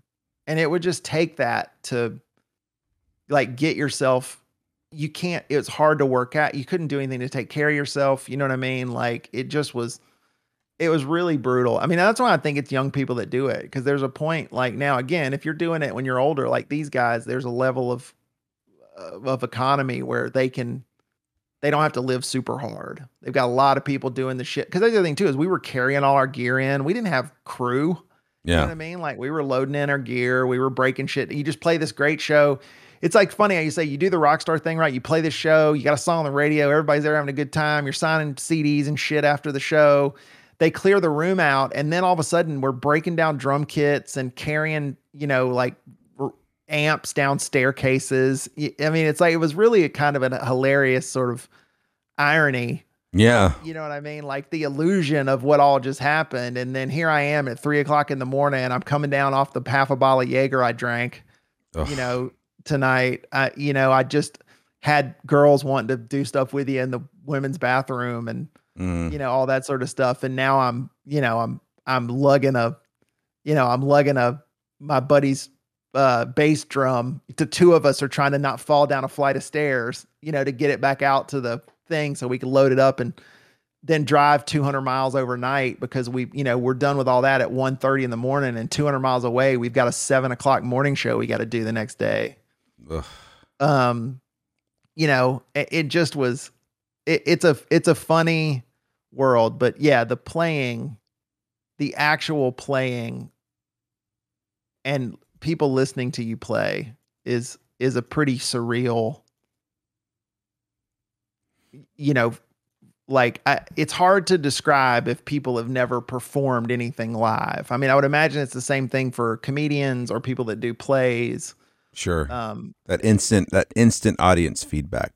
And just like people are being entertained by you, right? There's a certain amount of drug-like, you're holding sway over the room. Yeah, absolutely. Joy that comes from that. I mean, it's fun to realize that you're entertaining people. And that's something too that I feel like it's tough to replicate, right? Like it's hard to replicate any of that. Like you can be live, you can stream live and have tons of people in your chat. Like say you're a Dr. Disrespect or a Shroud, like it's not the same, right? Like it's definitely not the same as if they were sitting up on a stage playing a game, on a big screen and people watching them and cheering and stuff like that. That's got to be a completely different charge. And I don't know if anybody even does that. Well, I guess you got like Major League Gamers and stuff like that and big tournaments and stuff. That's got to be a completely different feeling than I'm just sitting at home and there's a few hundred people watching me play this game. Because then you have a big moment, everybody celebrates, but you hear nothing. It's just kind of like, it's got to be like a weird mind fuck. But I don't think there can be anything that's probably that I could imagine having more of a charge than pulling off something awesome in front of a huge group of people. Yeah, it's pretty great. I mean, and the few times that we did play in like really big shows, I mean, that's a whole also just another level. I mean, when you talk about thousands of people, you know what I mean? Like it's a hard to describe, irreplicable sort of. I mean, we did Music Midtown, once, and we played right before Sheryl Crow. It was like the 7:00 slot on Saturday night. Mm-hmm. I mean, there had to have been 40,000 people. Yeah. And I mean, that's not people. That's an entity. It's a right? blob. Like, yeah. And they are ready for you to do, you know what I mean? Like they expect you to give it to them. Right. This is one thing I've heard comedians talk about, right? Then I've heard Seinfeld talk about this in particular. I think I heard a roundtable thing with him and Chris Rock and somebody else talk about it. Once you get to be a known comedian, it's dangerous because are people laughing because you're funny? And Gervais has said this, he's like, to be honest, I'm at a point where it doesn't matter what I do, people are going to laugh. And that's dangerous. Because they come in there going, it's Ricky Gervais. If he says it, it must be funny. But is it? Right. And so, in a room of 100 people, you can tell really quick, like who's into it and who's not. You can't disappoint. I mean, you can. You'd have to really fuck it up. But in that scenario, we couldn't lose. Right. Yeah. Like there's no way you go out there and people aren't going to be ready to throw down. Right. Like it's just, But that's it's just weird. The sound is weird. It's different. It's like you look out and are like, what am I looking at? Like this is crazy. Right. And so I think that there's a certain amount of, just that. I mean, the flip side of that, I'll tell you a hilarious story. You're recording this video, right? This will go on YouTube. Okay. The YouTubes. For those of you that are listening to this audio only, you'll have to. So we played at this place called Floyd's, which is in Tallahassee. Mm-hmm. And believe it or not, we were playing with Creed. Remember them? Oh yeah. This was before Creed was Creed. Right? Sure. They're from Orlando area, right? And we played at this place, and it was about 200, 300 people or something. Like, well, no, Floyd's is maybe a little bigger, but it's like a cotton clubby kind of room. Mm-hmm. And they had, those big spools, those big wooden things that like baling wire. And a lot of times in places will flip them over on their side and there'll be tables. Yes. But, they're really just those huge spools. Or really cool guys in high school had them in their yards. Yes. Yeah. So we were in a place, we were owning for Creed. Nobody really knew we were in Orlando yet. It was really early on. We're in there. And I shit you not, there's about, including the 5 of us with the group, there's about 12 people in the room. And that included the bartenders, the door guy, us, and like 3. But there was one dude sitting in the very back, and he was sitting in one of those spool things. And I shit you not, there were about 7 Bud Heavy bottles like on the thing in front of him, just sitting there by himself. We start playing, and there's no shit, 3-4 people in the room when we start our set. We're about 2 minutes into the first song, and the guy's sitting there like this. So he's got his hand just buzzed out of his mind, his chin in his hand, watching us. And I look up, and he goes like this. He goes, "Oh no!" And just the thumbs down. Just gives me the thumbs down. And like, we all saw it and like just laughed. I mean, it was one of those, but that's what I try to tell people, right? Like, this is the life. I mean, and 3 days later, we could have been playing in some town we played out 1,000,000 times, and there's 500 people in there and everybody, you know what I mean? And it was just like, but man, that dude just did not, you know what I mean? Like, he was not having it. And it just is like this weird, it's such a strange, But like you're saying, when bands get big, like that's the thing, man, is like it's sort of like minor league baseball play. Like by the time people get to the majors, you have no idea the shit that they've been through to get there. Yeah. You know, like, and the stuff you did and the crazy, you know, where you come into somebody, you know, your manager or somebody books you at something and you don't really know what it is, and you go in and it's like a fucking petting zoo, you know, or some shit going on. You know what I mean? It's like what? It's like Spinal Tap again. It's like puppet show Spinal Tap. And you're like, what am I doing? Why are we here? You know what I mean? Like who thought this was a good idea? You know what I mean? Like to put us on this thing, right? Yeah. And it's interesting too, like I guess you know, you brought up, we were talking about comedians a little bit ago, and I think what's interesting about comedians is they get to see, I say they, but a lot of comedians get to see both sides of that, like maybe working a big theater. And then during the week, a lot of people don't know those guys are working out in small clubs. Like they're working out in, you know, places like the Comedy Store or the Cellar up in New York or the Stand up in New York, where you're talking about like 40, 50 seats, you know, so they get that, like, that's where they work out their stuff. That's where you see them holding a pad of paper, like, you know, like, all right, what am I going to try next kind of stuff, which that's like, to me as a comedy fan, is like my favorite thing to see. One of my favorite shows, I've seen Bill Burr probably 6-7 times at this point, but one of my favorites was he wanted to play the Atlanta Punchline, the original Punchline, before they closed, and he had just released a special. So he literally shows up and like all of his, you know, his hour is burnt up because he's already released it to the public. So he's up there with a fucking pad of paper working on new shit. And we got to watch him do that for an hour. And it was just like, holy shit. Like just seeing the process, I think to me is more like, when last time we got to go to New York City, we went to a couple of shows at the Stand, on the same night. And, you know, you never know who's going to fucking pop up.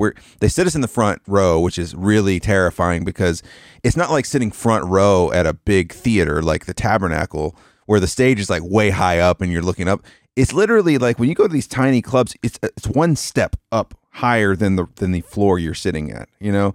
And so we're sitting front row, and you smell the cologne the comedian's wearing. That's how close they are to you, right? And you know, but the thing I love about that stuff and going during the week is like, you never know who's going to pop up. So like on one of our shows, Jim Gaffigan shows up, you know, and like, he's just working on new shit. And you're just like, this is the coolest. But I think I've always found that interesting because someone like Jim Gaffigan can work a really big room and have those people that are there to see Jim Gaffigan. And he's got that, like, yeah, they're going to laugh, but then he's going to turn around and play a 40-seat room on a Wednesday just to see what the reaction is, to get a real reaction, because I think you almost have to with that, right? You have to pick up the vibe and know what's going on with the things you're writing. We just got done watching the Carlin documentary on HBO, yet, but I want to see it. Oh man, for those out there that haven't seen the Carlin documentary, it was done by Judd Apatow. It's a 2-part, and both parts are like 2 hours long. It's long. It's really well done, but the thing that was cool about it was they covered the fact that he started out as a really, like, you know, he was on variety shows. He did really clean comedy, because that's what he knew. That's how he knew comedy. And then it went through, you know, where he turned into the hippy dippy weather guy. Like it just like all the different things that Carlin did. And there was even one part they were interviewing all kinds of comedians, you know, Seinfeld, Bill Burr was in there. And in one thing, like it was when Carlin first started doing what he became really popular for, which was like, I'm going to hit you with some really fucking crazy political commentary, and then some fart jokes, and then some really crazy, like some really poignant things that still hold up to this day. Right. You know, Burr was even saying, it's like, we went to this show in Boston to make fun of him. Like, cause he was getting that reputation for being the guy that's still the same dude he was in 1977.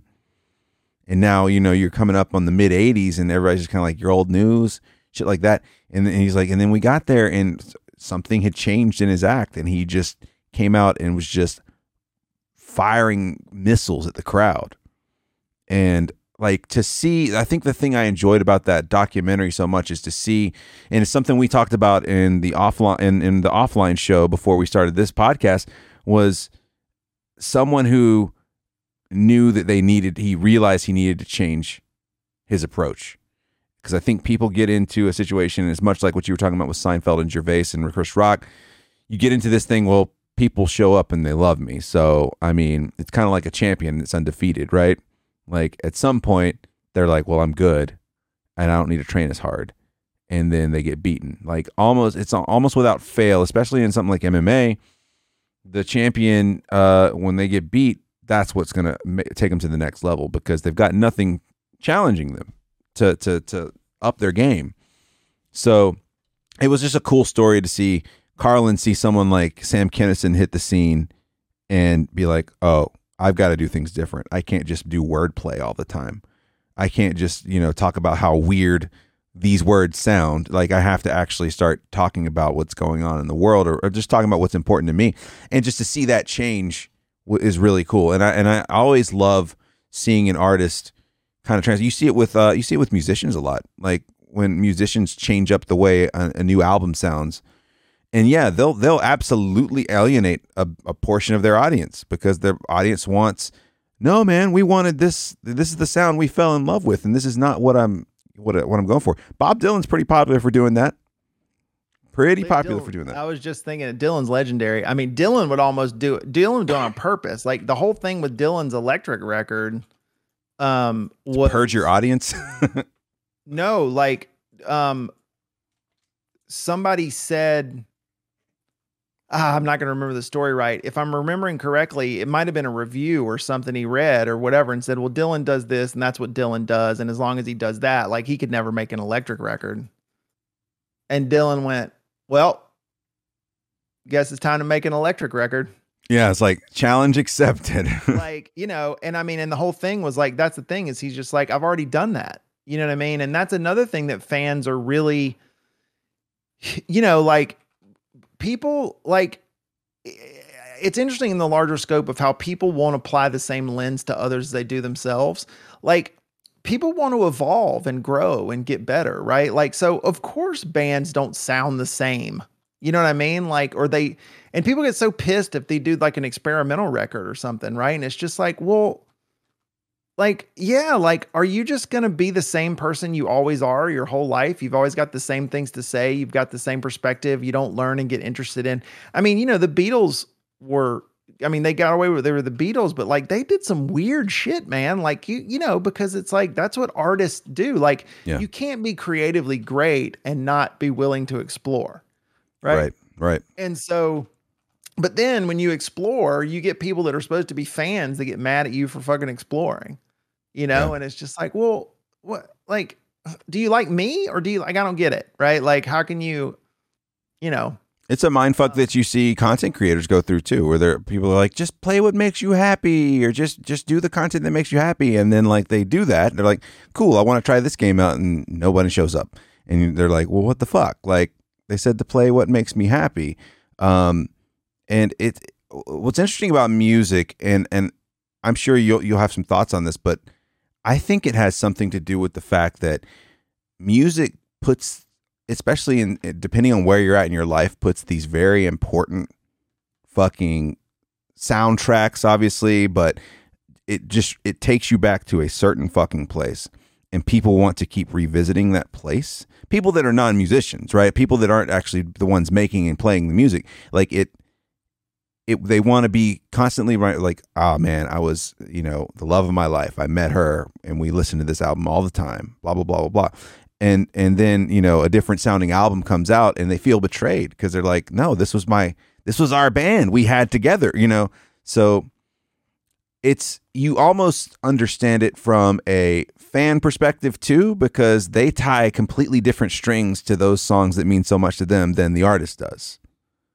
So I've always found that interesting because I've definitely had bands that I listen to and the new album comes out and I'm like, well, this isn't what I was expecting, but what's funny is a lot of times I'll put that record down and I'll come back to it in a couple of years and I'm like, this thing is fucking incredible. It's amazing how like sometimes it's amazing when you got an artist that can be just slightly ahead of their audience, and then all of a sudden the album that came out that everyone hated 2 years ago is all people want to listen to.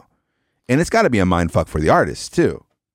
Yeah, I mean, music's highly associative, right? Like I mean, all last night, Holly was doing it. Like they would play a song and she would be like, "Oh, I was in high school and this, I mean, that's a thing. I mean, I do it, everybody does it." Smells do that and music does that. Yeah, but this thing is a theory I just talked about to somebody. This to me is, I think I've been trying to think about this and sort of crack the code. And again, this is just ignoring trolls and people that just hate shit because, they like to hate shit. Sure. Why with a lot of these highly loved properties in art, usually now I'm talking about film, music, television, people tend to take things they love and then at some point just tear them apart. And I think I've figured out what it is. And exactly what you said is, I think it's a beautiful thing, and why it's powerful, because I think people tend to take a lot of ownership of things that they actually don't own. Right. Like you don't own that song. You have nothing to do with it, but you have created ownership because you've attached it to something. I lost my virginity to that song. I danced my first dance with my future wife to that song. Whatever it is you put with that song, they played it before all my baseball games, like whatever, there's the thing. Right. Then like, here's what I think happens when people love things, they start to think in their mind what they think the next step should be. Right. And then it doesn't matter what that next step is. As long as it's not what they imagined it was going to be, it's automatically bad. So I just rewatched Lost. I just finished it. Right. And I remember how bad people said they hated the last two seasons. Even when I told people I was rewatching it, they were just like, "Oh, do you just stop watching it after season 4? Or whatever." I rewatched Lost, and I'm not going to lie to you. The last 3 seasons of Lost are not bad. Right? Yeah. It got a little afield of what it started as, because like, how many more seasons are you going to put together of them just being on the fucking island, right? You got to do something else, right? They've just been doing that forever. Yeah. Right? It got a little weird, but was any of it a big divestiture, really? I mean, they got into the backstory of the island, the lore of this stuff. And and it ties into what I think is just like, no, people just imagined, they didn't know all that backstory. So they created their own. This is like with Star Wars, right? And people hate the next thing because they've decided what they think the next thing should be. And then when it's not that, they don't actually give the next thing a chance because it's not what they expected. So it must be bad. They've already defeated it. Kind of like just any, like not any sequel. There's good sequels out there. The Top Gun sequel's something that is flying in the face of that, right? But like most of the time, people are like, "Oh yeah, a sequel's coming out. It's going to be just as badass," and they build it up, and it just doesn't end up being what they want it to be. Or it's just like, I don't know if it's going to be good, bad, or indifferent, but I think this character should do this. I think this person should do that. If I was writing the story, it would resolve itself like this. Yeah, this person needs to die. Yeah. And then it doesn't happen, and they just automatically hate it. And it's like, and the reason why I thought about records, exactly your point. If you're really a fan of a band, and I don't think this is your fault, I think this is human. Yeah. But you would just go, I'm going to go into this next record of this band I really like, and I'm not going to think about what it might be at all. I'm just going to listen to it like I'm listening to something new, right? And that's why when you pick it up later and go, "Oh, this is really good," because you'd already written that album in your mind. Yeah. And it wasn't that. And so your natural inclination there is to just go, "Oh, well, it's trash." So, that's to me, like now I actually try to carry that forward and say to myself, all right, I'm going to do my best to put aside. I mean, I'm going to have opinions about what I think should happen next in a story because I like stories and, of course I'm a thinking person and I want to do whatever, but let me just trust the people that have made this thing I love and see if maybe they take me to a place that's better than I'm at, right? Like that's the thing. Like maybe it'll be better, but you have to be open to that possibility. Otherwise it will not happen. How good it is. The perfect example of this is Game of Thrones. Game of Thrones, people hate it. I didn't like it, but I did notice that people's dislike of Game of Thrones started to part ways with Game of Thrones as soon as they departed the books. As soon as they departed what was already written by George R. R. Martin, like then it became a mystery. Like we all knew, like anybody who read the books, like okay, well we know at least up to this point this is what's going to happen, and then they departed from the books to finish out the series, and it just wasn't what everybody was planning on it being, you know? I also didn't dislike how they ended Game of Thrones, and I was in the extreme minority. But this is the other thing I think people do, which happens, is people love something so, this happens a lot. People love something so much. I mean, people were freaks about that show, right? It was a phenomenon, right? I noticed a turn when they announced that they were done. And this is what I think happens too. People are angry that it's going to be over because they don't want it to be over because they like it. And then I think they start doing this game of talking themselves into hating it. So when it ends, they're not sad. Yeah, I could see that. Yeah. They're doing mental gymnastics with themselves to go, if I can convince myself this is garbage, I'm not going to leave here going, I'm so sad that show's over. You know, I told my wife, I'm pretty sure that when people revisit it later, it'll make more sense. Or people who get into it later and aren't part of the whole like torch wielding mob. They wanted to go after, you know, D&D over how they wrote it out and finished it out. Yeah. I think it'll be looked at favorably down the road. You touched on it slightly. But Star Wars is another big one. I mean, look at the reception that the prequels got, you know, the episodes 1, 2, and 3. There's a whole generation of people that love those movies because they were kids when they came out. Just like the people who hated it were kids when the first 3 came out. And you can go on and on with the next 3, right? Even that. Now you've got people that are like, they love The Mandalorian. They didn't like Boba Fett. There's a lot of people hating on Obi-Wan, you know, but I don't know, like I like Star Wars. I love Star Wars. I've watched all of it, but like I guess I'm just not. I guess I've never tied Star Wars to really hard memories like I would with music, right? Like what we talked about with music. So for me, I'm just like, those are fun movies. I would watch those a couple times. I wasn't the biggest fan of the prequels. I thought the newer trilogy was okay, but I think that people had so many years to build that shit up. I mean, you had people that were 5, 6, 7 when the original trilogy came out. So they had all this time to build their idea of what the Star Wars universe was like and what was going to happen. And now we're going back into the whole Obi-Wan thing. And I don't know if you saw the article that came out about Moses Ingram.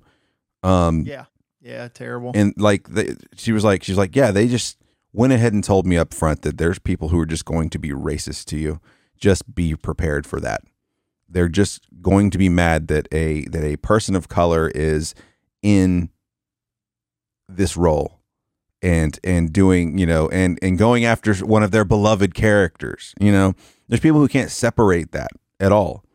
There's people who absolutely feel like that shouldn't be the case. What is it? The Boyega got a shit ton of racist stuff said to him during the last 3, and then the one Asian chick, and from Rose, she got a lot too, and it was just kind of so now this has just become protocol with the Star Wars universe of like, hey, any of our minority actors and actresses, we need to let them know, hey, since you've got kind of a big role here, the trolls are just going to come after you.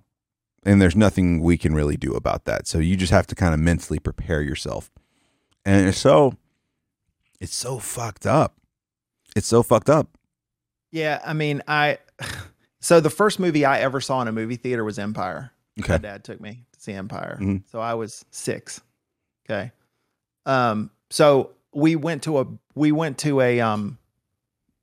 a McDonald's after, and I got the glass, the Empire. Remember when the printed glass? Yeah. Yes. So I had it and I lost it at one point. I'm so sad, but my dad's passed and that's a big, huge memory for me, right? With my dad. Yeah. So yeah, I took ownership of that whole thing really early in life. This is another thing about fandom that's really kind of screwy, right? So, like the other thing too is when the new movies are going to come out, everybody starts saying it's like, don't just rehash the same shit. We want new story. Don't just give us the same thing over. Don't give us the same thing over. So the Abrams first one comes out, and that's really just A New Hope. That's really just episode 4 again. There's a planet with a big laser on it that blows up other planets. They have to go. I mean, they mixed in some shit. They killed Han Solo. Spoilers. They did some other stuff. But basically that story wasn't radically different, right? Then whatever. So then cue Rian Johnson, who was The Last Jedi, the second guy, right? Rian Johnson just flipped the fucking table over, right? And just started... And then everybody fucking wants to kill Rian Johnson and hated, the whole thing. For me, I loved The Last Jedi, the Rian Johnson, the middle one. And here's why. This is what Rian Johnson did that everybody was so pissed about after they were so pissed about don't make the same thing. And they're like, all right, so he does something completely different. And they're like, how could you do that? Yeah. You know what I mean?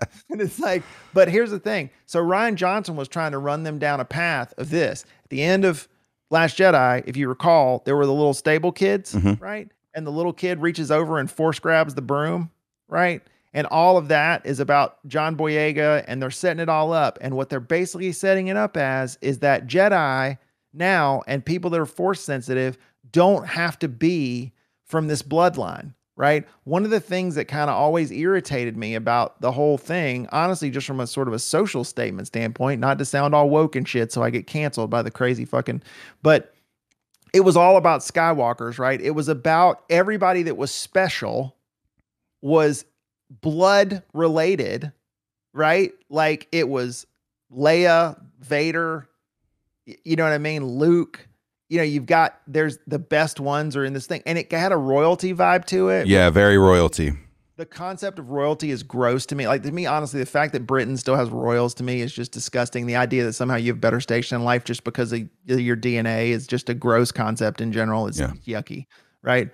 So, and I'm like, oh shit, Rian Johnson is turning shit over and basically going, it doesn't matter if you're a fucking Skywalker. Like sometimes the poor fucking stable boy is the guy that can be special in the galaxy, right? And then everybody flips our shit. And what do? They make Daisy a goddamn Skywalker, right? And it's just like, and the thing that irritates me about that is like people wanted to ship Ben Solo again, same thing, Leia, right? Like it's all in the line, right? Kylo Ren, like, and it's just like, to me, it's like, hey, this is cool. Like now, guess what? That just opened up the universe to tell all kinds of fucking stories. You're not tied to the Skywalkers anymore. There's an infinite amount of new stories you can tell. Right? Because you've just said, oh, we told you the story about the Skywalkers and yeah, they were good, but you don't have to be a Skywalker, right? To be, somebody badass or to be prominent in the whole thing. And that's what I think Johnson was going for in the film and would have done in the third film. But, again, people were just like, quit doing the same thing. And then they're like, you didn't do the same thing. Go fuck yourself. You know what I mean? Like, and it's like that kind of shit just makes me wild. Cause I just think if you look at Jedi, The Last Jedi, for example, in a bubble, you're like, okay, well, he did what you wanted. He was going to spin this off into something totally different, right? Like it was not going to be the Skywalker saga anymore, right? Like we were moving away. We were going to put the Skywalkers to bed, right? Like, and start and move on. And the fans just wouldn't let it happen. Right. And that's why you get what you get and you don't pitch a fit, right? Like that's why you get what you get because everybody lost their fucking minds. So again, it's just like ownership and then saying, I expect this or I want that. And then, they don't like that either. So, it's just, again, to my point, it's like, just enjoy them for what they are. You know what I mean? Like, and I'm maybe partial. I mean, I'm not kidding, man. When I walked into, why am I blanking on what was the name of the first new one? Last Jedi was the second one. Rise of Skywalker was the third one. The first one was Force Awakens. Force Awakens, yeah. When I walked into the Force Awakens and the big the music hits and the big yellow fucking Star Wars shows up on screen. Yeah. Cried like a baby. Yeah. Immediate tears. My wife was just like, seriously? And I was like, you have no idea like how much of my child, like I just never thought I would see this. I never thought I would get to sit here and get to see a new Star Wars movie Yeah. after the prequel debacle and all that. I just never thought this would happen. I'm so happy. Yeah. And then I just sat there and enjoyed. I knew it was the same fucking movie as as episode 4. Didn't care. Didn't give a shit. Like, didn't care at all. Just sitting there as my fucking 8-year-old self, just loving every fucking lightsaber sound and fucking laser and beep boop from R2D. Like, you know, like I just wish more people would approach shit like that. It would be nice. And, you know, I think the problem is it's just fanatics just build this construct in their head and how they think things should go. Like you said, with, you know, new albums that are coming out, they've already written it in their head. Marvel is going through it with Miss Marvel. She's Muslim and people don't like brown people, but yeah. Right. I mean, it's the same, but it's the same thing as what's happening with the Star Wars universe. It's just, you don't fit what I picture being in this role at all. And I think it sucks because I think people are out to ruin things for themselves and ruin things for other people. It's like, you know what? I'm going to ruin this actress's life. It's no fault of her own. She just took the role, you know, and who wouldn't? Yeah. Who wouldn't take a role in the Marvel universe? Like, that's stupid if you don't, right? Like, who wouldn't take a role in a Star Wars movie? Like, that is a lot of people's dreams. And I think part of it too, some of it comes from the fact that I think people were mad that the new people that get casted in these things maybe necessarily aren't giant super uber fans of it. They're just like, it's a movie. They're doing their job. Yeah. They're doing their job. What a crazy idea. Just doing my job. Just doing my job. And here comes someone along to just shit on me for no reason. And I think that bugs people. Like, it bugged a lot of people that Bill Burr got his role in Mandalorian when he's classically shit on Star Wars and nerd culture. And then he gets his part and he does a great job with it, but people are pissed because he's like, but he shit on Star Wars. How dare you? Yeah, and that's like, you know, but that's where, you know, unfortunately, like the politics of life in today come into play. I think I sent you what magazine or newspaper was it in? It might have been, was it Fox News or something about Star Trek? Did I send you that? Yeah, about Star Trek being woke. Right? About like, well, they've ruined Star Trek and made it woke. And I just sent it to Lopez and I'm like, tell me you've never seen Star Trek without telling me you've never seen Star Trek. Yeah. Like the TV show that had to fight for a black woman to kiss a white man in 1968 or whatever it was. Yeah. Right. And had androgynous characters and males walking around in dresses and all kinds of stuff. And there's no capitalism doesn't exist. Mm-hmm. There's no longer the pursuit of material gain in the Star Wars universe. Like the bettering ourselves as a people, it's completely inclusive, right? And they're mad because they add like, you know, gay people and, you know, other themes to the new Star Trek properties or whatever. And again, that's just where like, again, like bigots, it's like, it's just, and I think it's great because I just love the fact that all these assholes take the bait. Yeah. Like, I just feel like it's, you know, it's like, what do you say? It's like, welcome to Spot a Homophobe Month. Yeah. Yeah, absolutely. This is Spot a Homophobe Month. Like, people have a problem with something and they can't, especially now, they can't help but to voice their opinion and to be like, hey, this has gone too far. Why are there pride flags on everything? Why are we so woke? Dude, I had a parent use the word woke with me not too long ago. And like, these woke CEOs, I think is what was said. And I was like, oh boy, God, dude, will you just stop watching Fox News? Will you please just get your own opinion about something? Because then I take him 2 steps past that and he doesn't know He doesn't know how to continue the conversation. Of course not. I'm just like, dude, you're just speaking on buzzwords. Stop. Don't you just what it comes down to, and I think what it comes down to with a lot of people is they're in their bubble, man. Most of the people they're talking to feel the same way. So they can say this and feel smart for saying these things because they're around people who agree with them.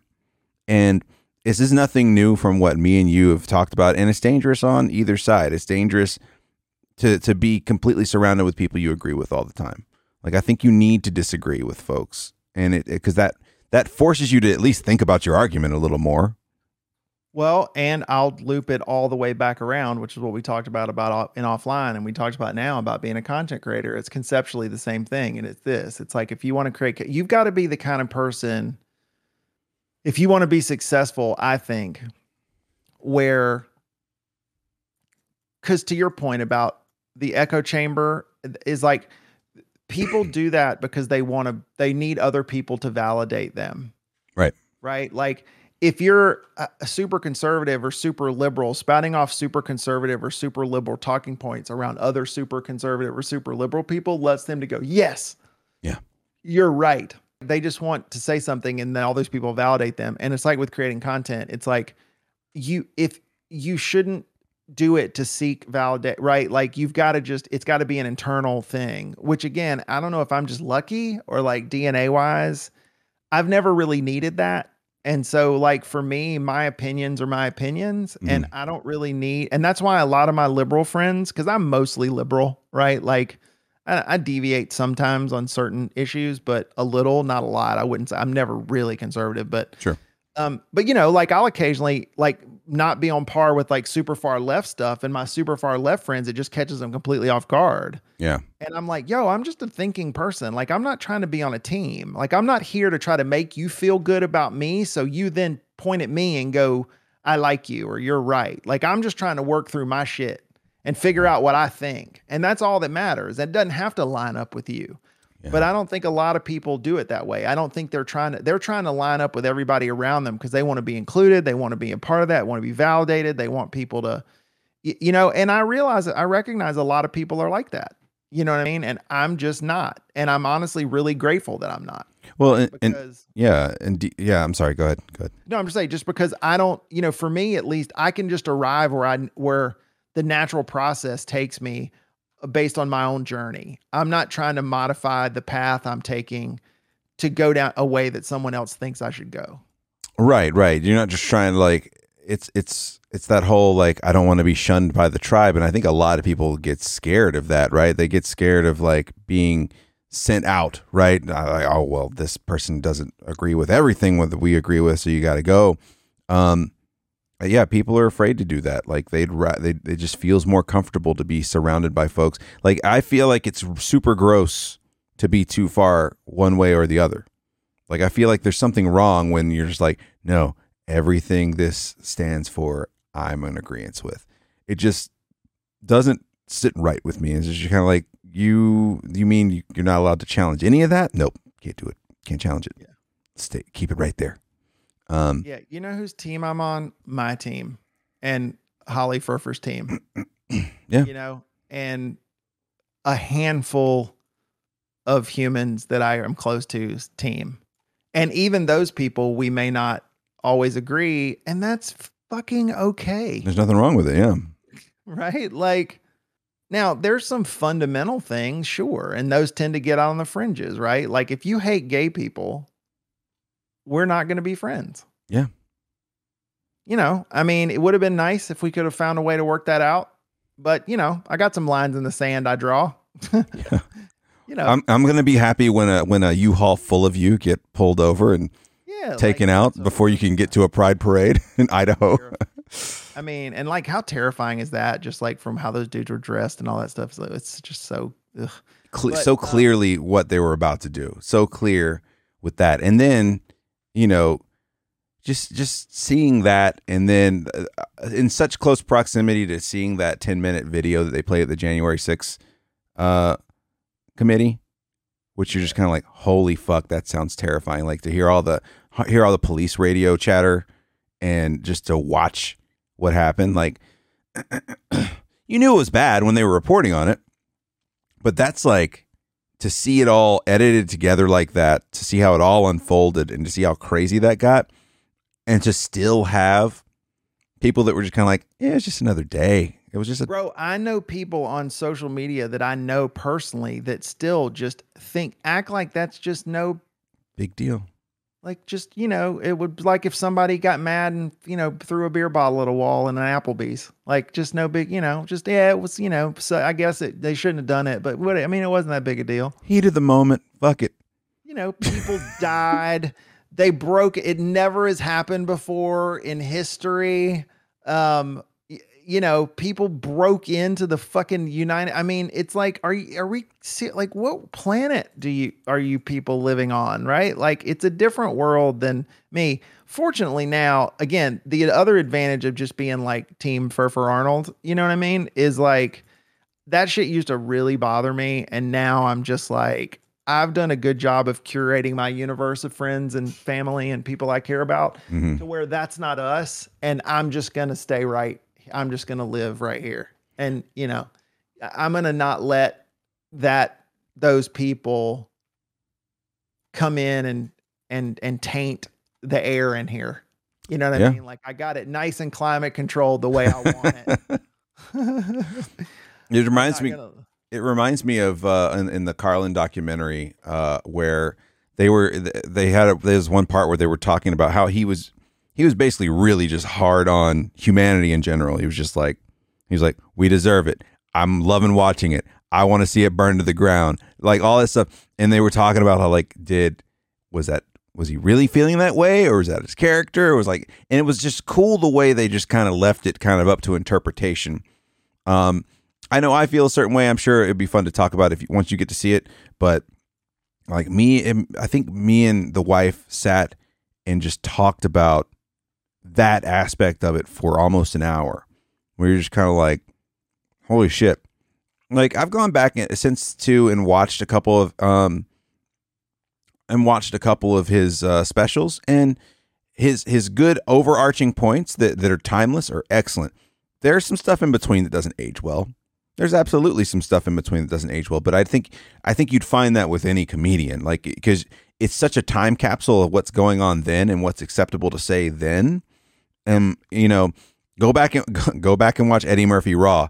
That shit doesn't fly today. Like, that's a very different type of shit, especially with things like Pride now, with all that stuff. It's just not gonna fly in the same way. So the overarching themes and the points that he had in his big points are still there. But yeah, it does, like, some of the other stuff doesn't age well, but it was just Apatow did a great job of being like, I'm going to let you decide if you think he was serious about how he felt about humanity.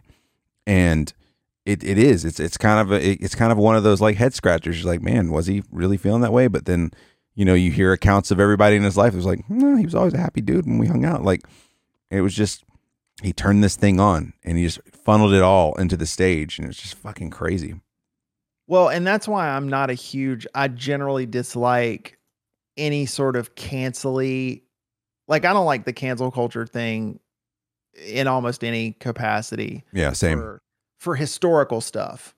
Yeah. Like, even if you do stuff currently, like, people make mistakes, and I think it's all about now. Like, we've heard me say this before. Like, to me, everything anyone says ever, anytime, like, intent absolutely matters. Yeah. Like, what were they intending to do? Because sometimes people are going to say the wrong thing and maybe hurt somebody's feelings. And if they weren't trying to hurt people, or they have an opportunity to go, you know what, you're right, I shouldn't do that, and they can try to self-correct, that should be encouraged in society, right? Not isolated, right? Like, allow people a chance to make things right, because we all screw up, right? But these things where they find tweets from people from like 30 years ago, or not tweets, but like, you find all this old interviews, stuff like that. Yeah. Yeah. It's like, man, like, because especially for that kind of stuff where it's social commentary, like, the zeitgeist at the time is what dictates all that stuff, So, like, again, like, back in the day, like, like, words you could use or slurs that were used, like the Eddie Murphy thing is obviously like using the F word for gay people, right? And that sort of stuff, right? Like, that wasn't, of course, now that's completely unacceptable. At the time, it was not like it is now. And yes, it was wrong, but nobody knew it was wrong. And there was nobody telling people it was wrong. Right. And it's like, so my question is like, if you find that, is that person like that now? If they're like that now, then fucking cancel away. Yeah. Right. If they're not like that now, why are we why do we have to, like, we've got to use our brains, right? Like as human people, and say, because every one of us has said some shit that would get us canceled. Right. Sure. If it was, if anybody cared about us, which they don't, we're not on anybody's radar enough where we're going to get canceled. Not yet. Right. But 20 years from now. But like, yeah. But like, if it was like, it's like, am I like that now? I've said things. I grew up in like an incredibly like I grew up in the deep South, the rural deep South. Mm-hmm. So did you. Yeah. Right. Like, and your situation's different because because you are in a minority. Right. And I'm not. I mean, you probably were accepted by the majority and heard a lot of shit that you were probably just like, oof.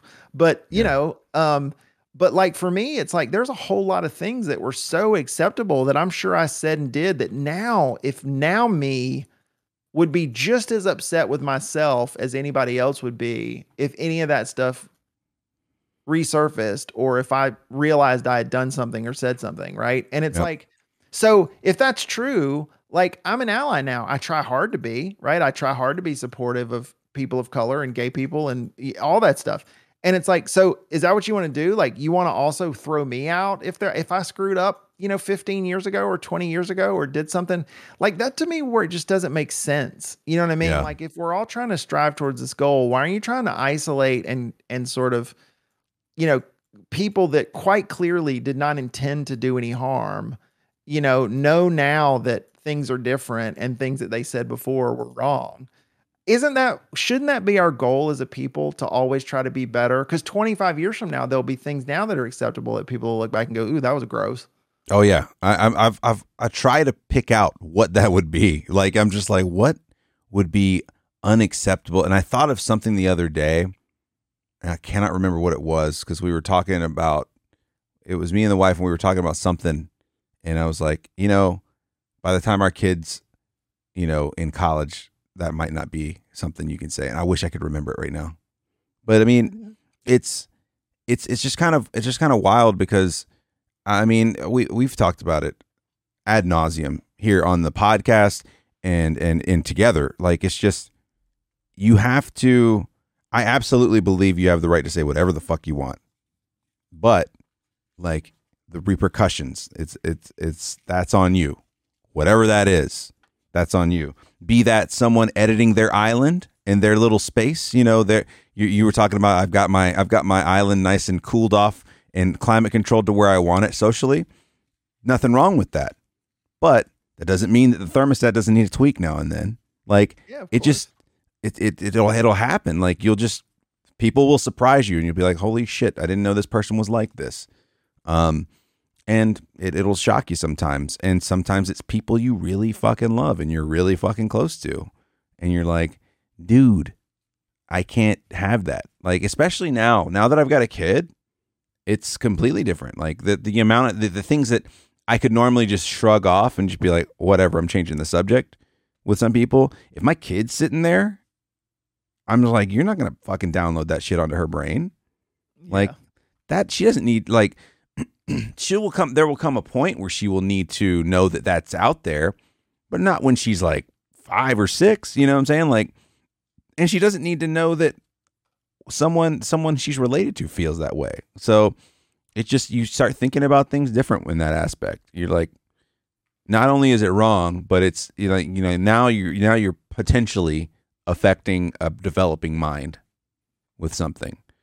So I don't know. It is weird because, like you said, we both grew up in the South, and I think that I know that in certain situations, I've got like really good friends that I still have from high school, and I don't lump them into this, but I know that I was definitely in situations that, because I was one of the good ones, or because I listened to a certain type of music and stuff like that, is the only reason why I was accepted in a circle every now and then, It's like, well, this guy, yeah, he may be brown, but he loves this band and he's here at this concert. Like, any other situation, those guys might have kicked my ass for no reason other than I was brown. Oh yeah, dog. If you were listening to La Raza and you know, having pinata birthday parties and stuff. Yeah. I say this as I'm wearing a pinata shirt, a pinata button down shirt, Now but it's fine. yeah, But yeah, it would have probably been a different turnout. But that's again, like, I think that we've talked about this before, is that the thing that's crazy is that there is a natural biological defense mechanism in humans. Bias, to a degree, bias is a protective instinct, right? Meaning visually, people that look like you appear to be safer. Like, that's a lizard brain thing. they're part of the tribe. Yeah.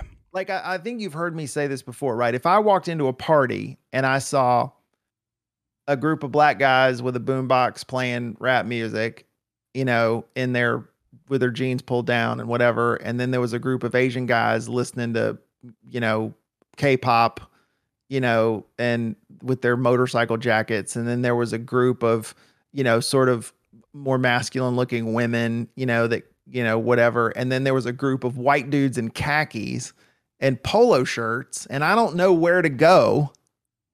Right? Yeah. I probably migrate towards the khaki dudes because I'm just like, well, I don't know anything yet. That could actually be a fucking Klan meeting. I don't know. Right. But all I can go on is what I see for right now. Sure. And my lizard brain says that's probably the safest place to go.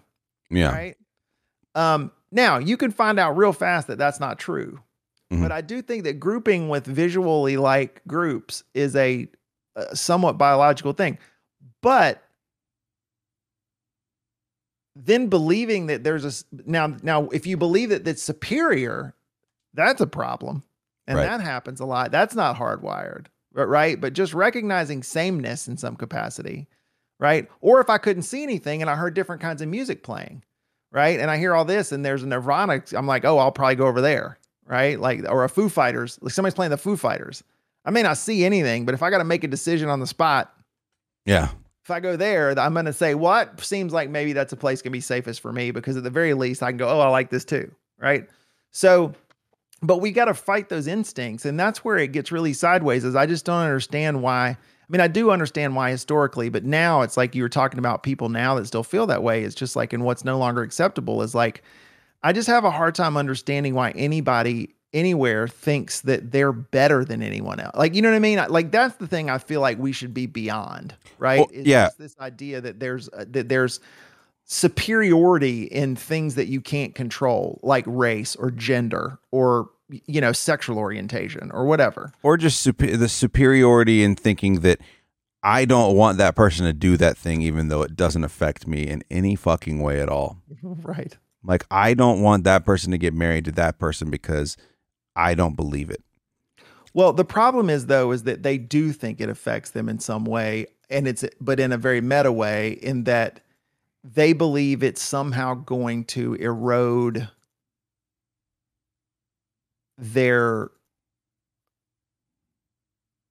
the way they like the world being. Right. And that's a stupid thing to think about, because to your point, on your day-to-day life, it doesn't change anything. But somehow these people have convinced themselves that somehow they're important enough to where the state of the universe is something that they need to, you know what I mean? Like, Yeah. like, I don't want, my country to be like that. And I'm like, be like what? Like, it's like, I don't want my country to be like things you do, but I'm not trying to pass laws to say you can't fucking do it.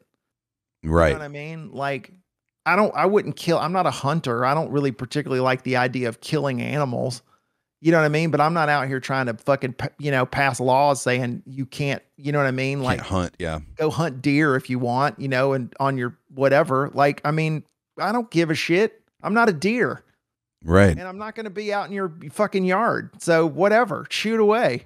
Right? Like, I don't give a fuck. Just stay away from me. Just don't point that thing at me. And history has just shown us that there's just a lot of people who are just all about fucking with other people that are doing things that they don't think is right. Like that they don't agree with, I should say. And it's just, it's mind numbing. Like, why do you care so much? Like, so, like, what? Why do you care like so fucking much when you could just go about your fucking day and not even have to think about it? It's so much. And I told Krista this the other day. I was like, because we were watching. She's always looking at Reddit, so she showed me something of just some ignorant dude being a shithead to a couple, like an interracial couple in Texas or some shit. God. And I'm just like, that seems like it takes so much fucking energy to be that mad and to go to that length to just fuck with people just because they're dating each other and they're not the same color, right? It seems like something that is just so fucking, it just requires so much time. Like being in IT and then my wife being in the industry she's in, you know, you constantly run into people who are just kind of like, oh, well, it's because you did something, or it's because, you know, you're working against me. We literally had a client tell us, you're working against me on this. And it's like, I didn't write the fucking program, lady. Like, I didn't write the fucking program. Apple did. Apple's working against you, not me.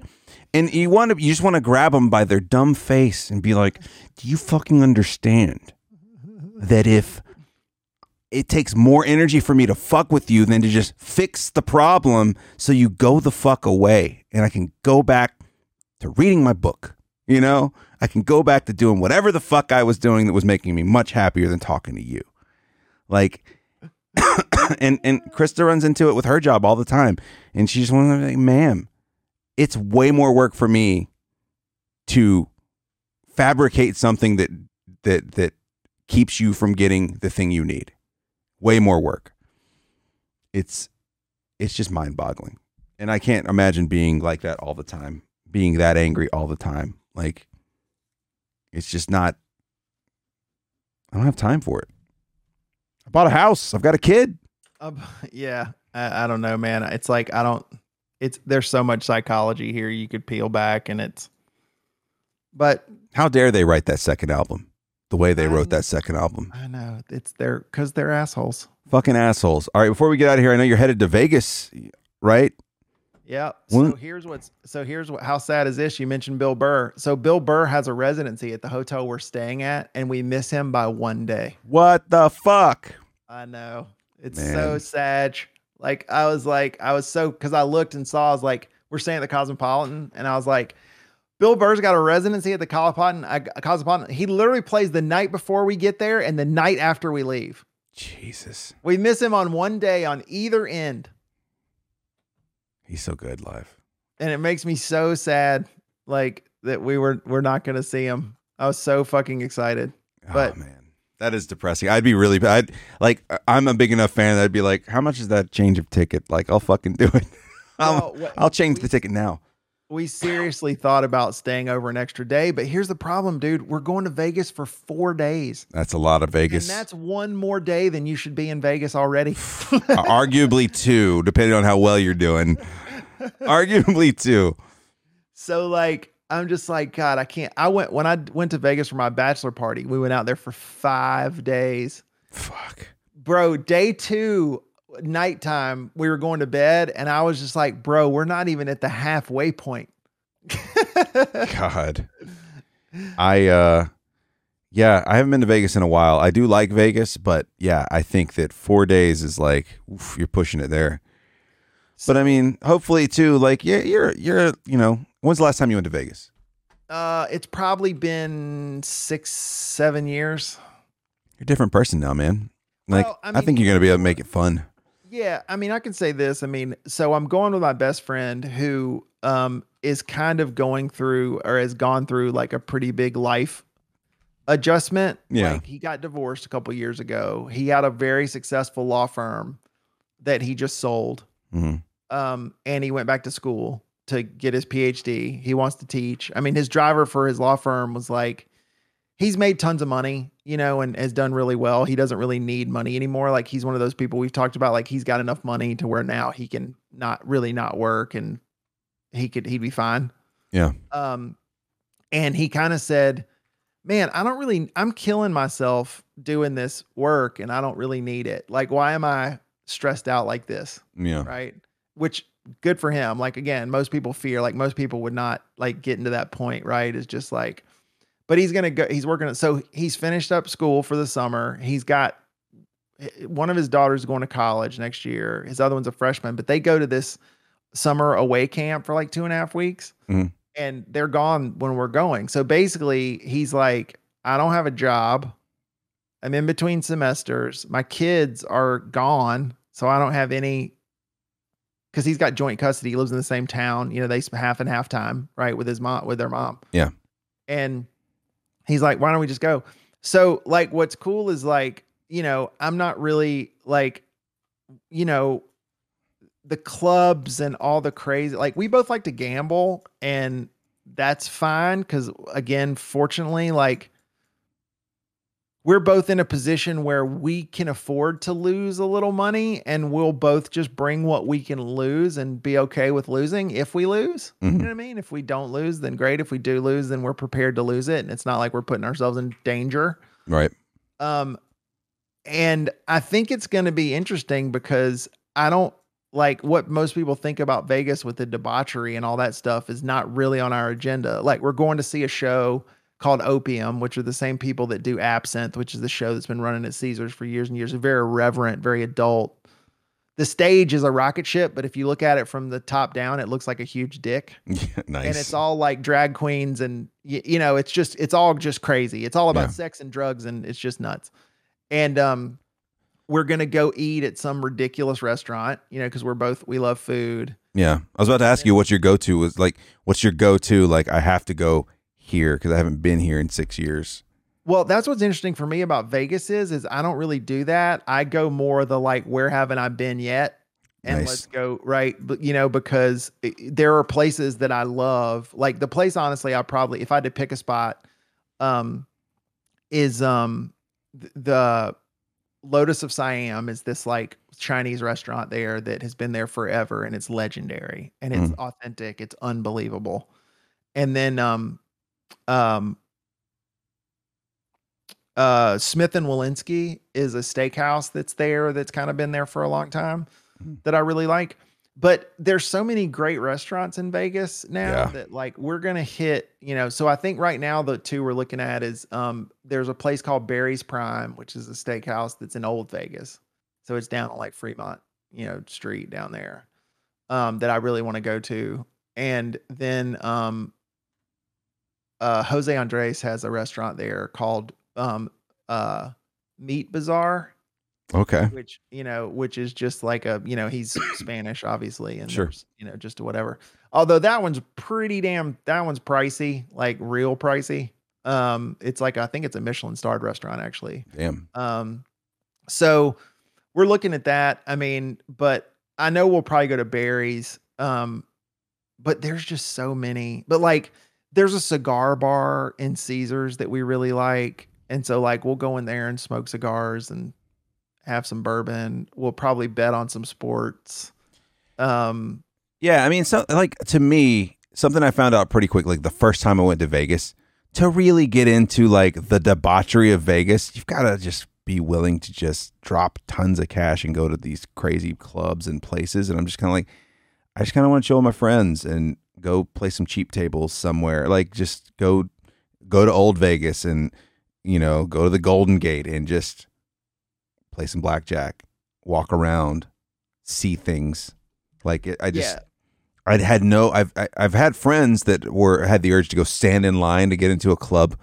No, and I'm just like, I just can't, dude. And then you get in there and it's not going to be what you think it is. Like, you just end up standing there ordering 2 or 3 really fucking expensive drinks and no one fucking talks to you. All right.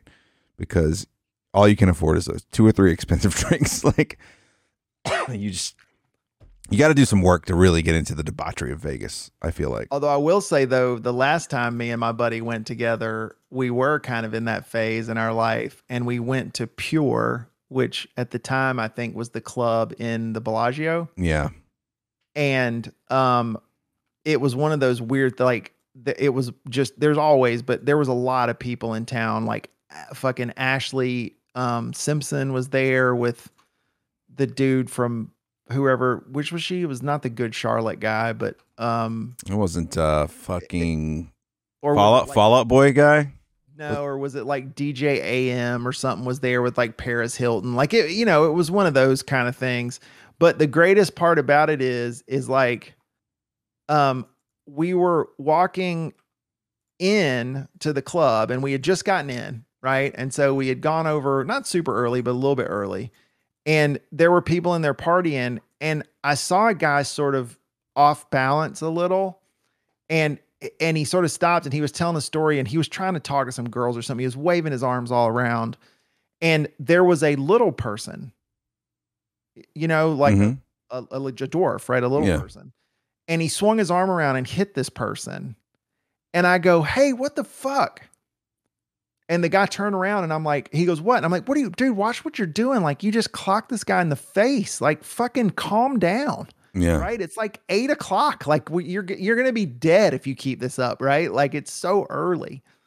And anyway, I wasn't even paying. And the guy, the little person goes, hey, thanks, dude. It was fucking Wee Man. Oh, from Jackass. Yeah. And he's like, come on.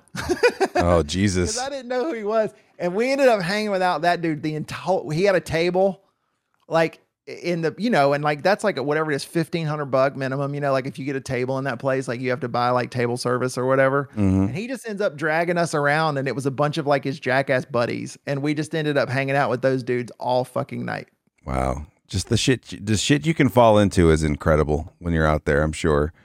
And like we ended up not spending any money, you know what I mean? But it was just like, that was the thing. Like, I told David, I was just like, I don't think I want to go to any clubs. I'm like, but the funny thing is like, you just kind of never know what might happen. Like something like that, you know, especially, although now it's like, I told him, I'm like, you know, the danger now though, is we're going to be the old guy in the club. Remember when we did that and we saw the dudes in the club and we're like, why aren't those guys here? Yeah. Who the fuck are these guys? That's us now. I'm like, you realize, of course, that's us, right? Like the 22-year-olds will be like, oh my God, these guys are almost dead. Yeah. I'm like perfect age right now for breweries. But I'm not perfect age for like the college bars in my town. Like I'm just not. It's weird. And I was like, and I'm fully aware of that. And my temples remind me every day that I'm fully aware of that. But like, no, I was just saying like, it's time to let the young be the young. Let them have it. And you go and do your own thing and just sit at the table. But that's the thing. Like, I mean, I used to say, or I think I said it the other day and my buddy corrected me, but like, we'll be sitting at a $5 table, although they don't have $5 tables anymore. They're $10 is now, I think, the minimum table everywhere. But, even in Old Vegas. Yes. Okay. There may be some $5 somewhere still in Old Vegas, but I don't think so. But also it's like, we like to do stuff that like, and we'll probably throw dice. Like, I don't know if there's any craps players, but like craps is one of those games where I mean, if you just want to throw dice and have fun and you can stand there forever, you know what I mean? Like, because of the nature of the betting, if you're not betting crazy, cause you'll hit some, you'll lose some, and it's just a slow burn. Right. And, you know, and you're just, you know, you're getting drinks and you're meeting people standing around the pit, you know what I mean? Like around the table. And like, we like to do that a lot, but you know, you can go, I can take $200 and stand at a dice table for 3 or 4 hours. Yeah. Assuming you just don't go on a really terrible, you know, like somebody just goes ice cold. Like that's a game where you're going to win, you know, you're going to win 5 out of, you know, you're going to lose, you know, 60% of the time, right? So sure. It just keeps balancing itself out, you know what I mean, over time. And you can just sit there and just kind of chill. But and I'm sure there'll be like during the day, there'll be a whole lot of like mojitos at the pool. You know what I mean? Like that for kind sure. of thing. Right. Yeah, it's you can kind of I do the same thing with blackjack in Old Vegas. You know, you just sit around and bullshit with your friends and play. You can play blackjack and go up and go down and go up and get down, and you can just maybe walk away from the table. You know, maybe even like some nights you're up, right? But you can kill like 3 or 4 hours easy and not even realize it. And in Vegas is nice because that's that's your booze money. Because as long as you're gambling, they'll bring you drinks. Yep. Right. So it's like if you didn't gamble, I'd spend it, to your point, because booze is so expensive. At least then you're getting your drinks. Although it's gonna be July in Vegas. So my buddy was like, oh going God. to the pool, and I'm like, yeah, I mean, we can do that, but I don't know how much the threshold's gonna be there because it's gonna be about 75,000 degrees outside. So either I'm just gonna be in the pool the whole entire time, or because it's gonna be real hot. Last time we were there, it was I think we had one day where it was 118, and it was the weekend that they legalized recreational marijuana. So, and it was International Fight Week, so like they were having a huge UFC, and the place was just buzzing. But yeah, it was. I mean, it was still fun, but man, it was so hot. Like you had to kind of like when you went to go somewhere, you just kind of had to jog to the next place so you could get the fuck out of the sun as quick as possible. But even at night, it felt like a pizza oven. Pizza oven. Like you're just walking around, you're like, it's still fucking hot. It's midnight. It's just radiating in your face. Well, and one of the big things is normally when David and I have gone in the past, we've stayed off strip just because it's cheaper. Sure, yeah. We just Uber in. But he had some comp nights at Cosmo, which is right down there on the strip. So the other thing that's nice is like we like most of the bars in the Cosmopolitan, and I don't know if that's a fairly new one. I don't know if you've been there. I may have walked through it. I don't think I've been in there. It's modern. It's only been around. I mean, it's 10 years old, 50. I mean, I don't know. It's pretty new, and we're also lucky that we don't have to necessarily do a lot of traveling around if we don't want to. Like we can just kind of hang there. And if we do like Caesars, Bellagio, like everything is right. Like we can just go across the street, you know what I mean? If we want to go to another spot. So, it's going to be interesting to see with the heat and that whole thing. But I also just remembered the other day about the whole weed bit. So that's the other thing is like, there's going to be probably a reasonable amount of edible consumption as you should. I mean, we went to the dispensary that weekend to be like, hell yeah, we can buy weed legally, and and all that stuff. And we come out and there's a news team standing outside and they're asking people to interview. Like this is like the very first day it's legal, and they're like, oh, would you like to come on camera and talk to us about? I was like, no. You know where I'm from? No, I can't do that. No speak English. No. Get away from me. Yeah. Medicine. Just walk away. Medicine. Oh man. Well, I hope you have fun in Vegas, and I appreciate you. Appreciate you going on the maiden voyage on the offline show. Offline with Lopez Radio is going to be available on YouTube, on the YouTube channel for Lopez Radio. So be sure to check that out. I'll have a link for that in the description of the podcast, or you can just look up Lopez Radio on YouTube, at Lopez Radio for all social media. If you want to follow Sean, it's at Sean ATL on Twitter and at Sean Arnold on Instagram. You can also check out his I almost called it your iPod, which is now defunct. Check out my iPod. I'll check out my iPod, bro. Holds 500 gigs. TMIPod.com. Check out his podcast. It's wonderful stuff. Are you planning on firing up some more of those soon? Yeah, I've actually been trying. I've had on a bit of hiatus because I started my business. Sure. It's weird. It's going to be 2 years in September, but we've just been so busy. But I just actually sent out some emails this week about getting some stuff queued up. So that's going to be ramping back up here shortly. Yeah, I've got some big stuff coming down the pipes too. Once I put this out, I've got 2 scheduled this weekend with a streamer friend of mine, Ashley. She's also known as Kitty Cosmos. And then Nick Schultz, Slick Schultz, one of the longtime guests of the show. Hasn't been on in a long time, but we're going to actually meet up and we're going to record a podcast and an episode of Offline in a brewery.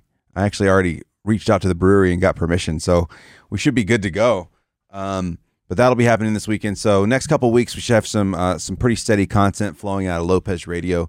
So leaning hard back into the podcast side of things and the YouTube side of things. But Sean, thanks for being here tonight, man. I really appreciate it. It's we always manage to kill about 4 hours in no time.